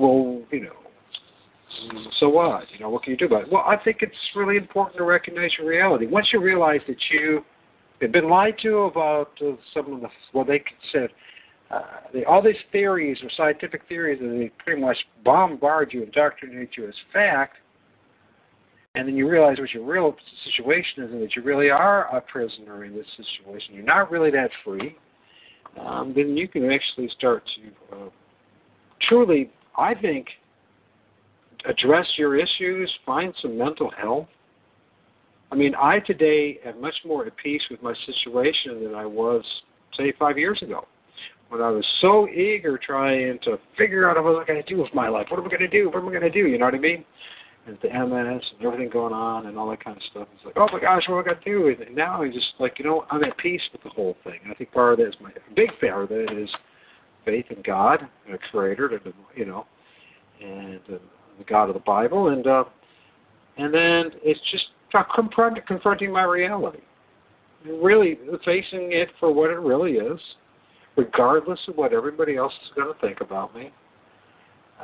And what I've discovered since my pursuit for the way, the truth, and life, that a lot of people don't like me, even more. So, but I actually, really, the issue is the truth comes out. They never would probably like me in the first place.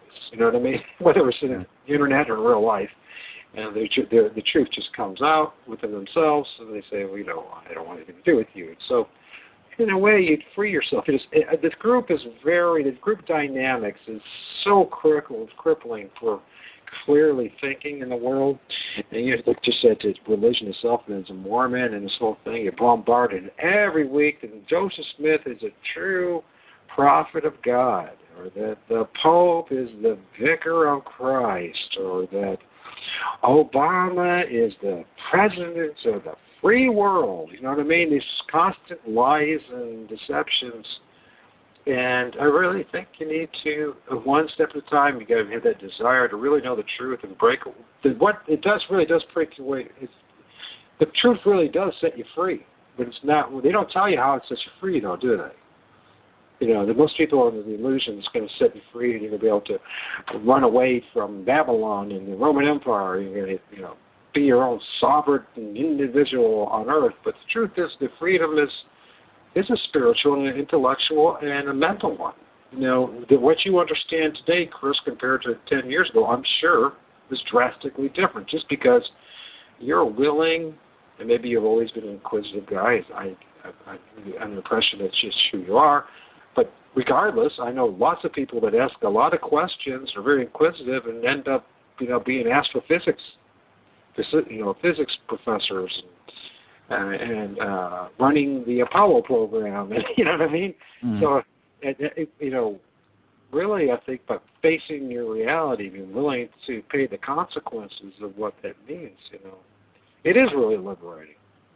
And it is itself. And, it's a lonely, truth is a lonely warrior, as the old saying goes. But, you're lonely already. You already were lonely. The people around you. The truth of the matter is, once you started interacting with people, you start asking questions, you start making statements like you have made tonight, Chris, people will run away like, whatever. I mean, the fact is, the reason they run away is because they don't want to deal with the reality. They can't deal with the reality. They can't even understand the reality. I mean, the amount of effort, I really do believe that this is the example that truly is spiritual. When a man slowly wakes up to his own reality and accepts his reality, recognizes his reality, recognizes the lies and deceptions. And you look at God, you look at Jesus Christ, and earlier the guests that we're talking to talked about the church. Well, it's not even the congregation. The congregation it was never about brick and mortars, and it has nothing to do with the high priest, and there's nothing to do with going to church on a Saturday, Sunday, or Wednesday, or whatever. It's about having a personal relationship with your God, you're the true God that created you, that created that tree, that created whatever you saw today, that no other man, nobody can mimic, can actually create, but only can, tamper with. So, hey, man, I think it's really liberating. I think it's wonderful to actually know that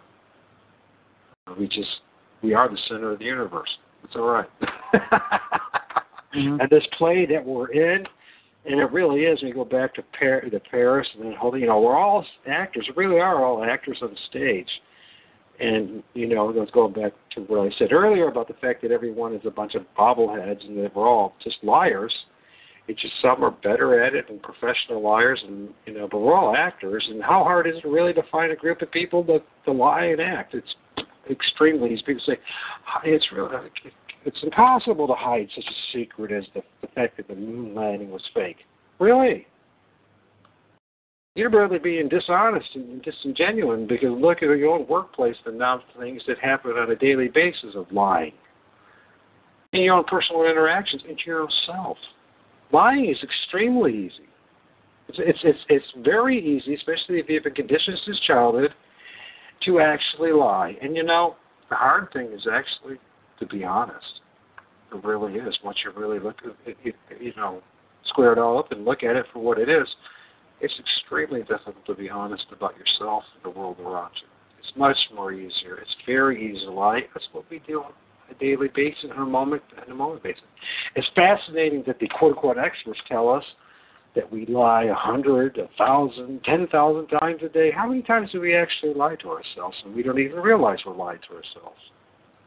For instance, government, politics, scientism, the fact that they actually have all the answers and we tell everybody else they do. We tell ourselves that they do. And yet it's a lie. We lie to ourselves all the time. Lie when we exercise solely on beliefs, solely on this is how so-and-so said it, this is what I found in the book, without questioning things. It's very easy to operate as a liar, because basically that's what we've been trained to do all our lives. So it's cool, man. So, you got any final words, Chris? No, I'm pretty much tapped out right now. So yeah, I appreciate it, man, having me on. And I enjoyed it. I think that, at least I feel that way, that we really have a lot in common. So I always enjoy listening to you and never get a chance to actually have a conversation with you. It's I think it's, for me personally, maybe Chris, you have, you got John and other people to have intelligent conversations with. Well, I really don't. So Although I did find a neighbor, an 80-something-year-old man who has a library downstairs who understands a lot of this stuff, so he's been exchanging books. That's great. Fascinating, conversations. Unfortunately, he has throat cancer, so he can't really talk very long. Oh, well, that's how life works, isn't it? But he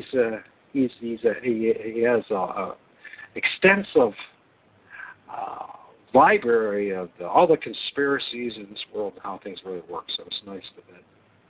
Oh, that's cool. Yeah, it's fine. It's hard to find people to converse with, and then I really enjoy stimulating conversation about kind of stuff we talk about. I mean, yeah, it seems like people like that are kind of few and far between. Either they're just totally disinterested in how the world works or anything about it. They just kind of like, well, how do I need to act, or how do I need to present myself to ingratiate myself with whoever I perceive to be a provider or in a position of power or something like that.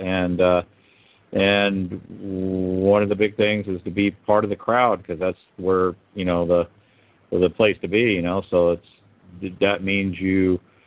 If you ever have any interest in anything other beyond than what's, the crowd is going to dictate what's interesting, then that's too much for, I guess, most people to venture off into. They just don't care to go off in anything that's not going to ingratiate them with what they perceive to be the norm, or what the herd is chewing on, and they want to graze in those pastures and never leave, and that's unfortunately the majority of people. And as far as like, oh yeah, or is anything ever going to change? It's like, yeah, I believe things will absolutely change one way or the other, whether the so-called system utterly collapses or people decide to walk away from it. But yeah, it's not going to happen fighting within the system, like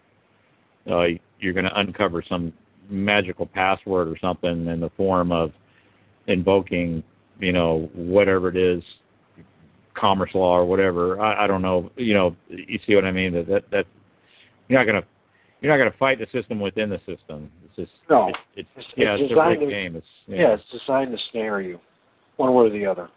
It's like trying to challenge somebody to, I could beat you in swimming across the lake, but they insist that your feet and hands be tied. So you're not going to do very good. It's pretty much a very good analogy. And we talk about the crowd, and I have to say honestly, from my own experience, I've never found a more lonelier place than in the crowd. And you're talking about a guy who's a musician and an artist, and did the thing. Try to fit in and try to be part of some kind of group, and I have to tell you, it's been a miserable affair. So I'm so happy being a warrior in this lonely journey that it is. And once in a while having a person like you show up, so thank you very much, Chris. Once again, folks, Chris Kendall, Hoaxbusters, hoaxbusterscall.com. You can find them on TalkShoe. I strongly recommend. Thanks, David, Luminous, Arcana. Thanks for joining. I haven't seen you in a while. And all the other folks who joined in, the gentleman who, can't remember now what his, something, life, whatever, I don't, for his comments, it was appreciated.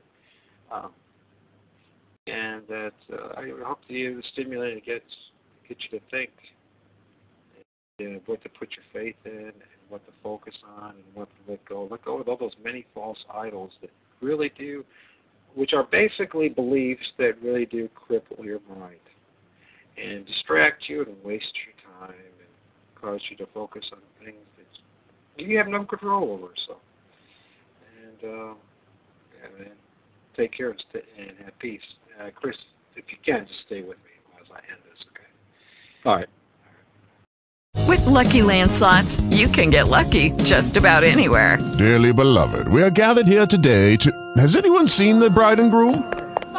Sorry, we're here. We were getting lucky in the limo and we lost track of time.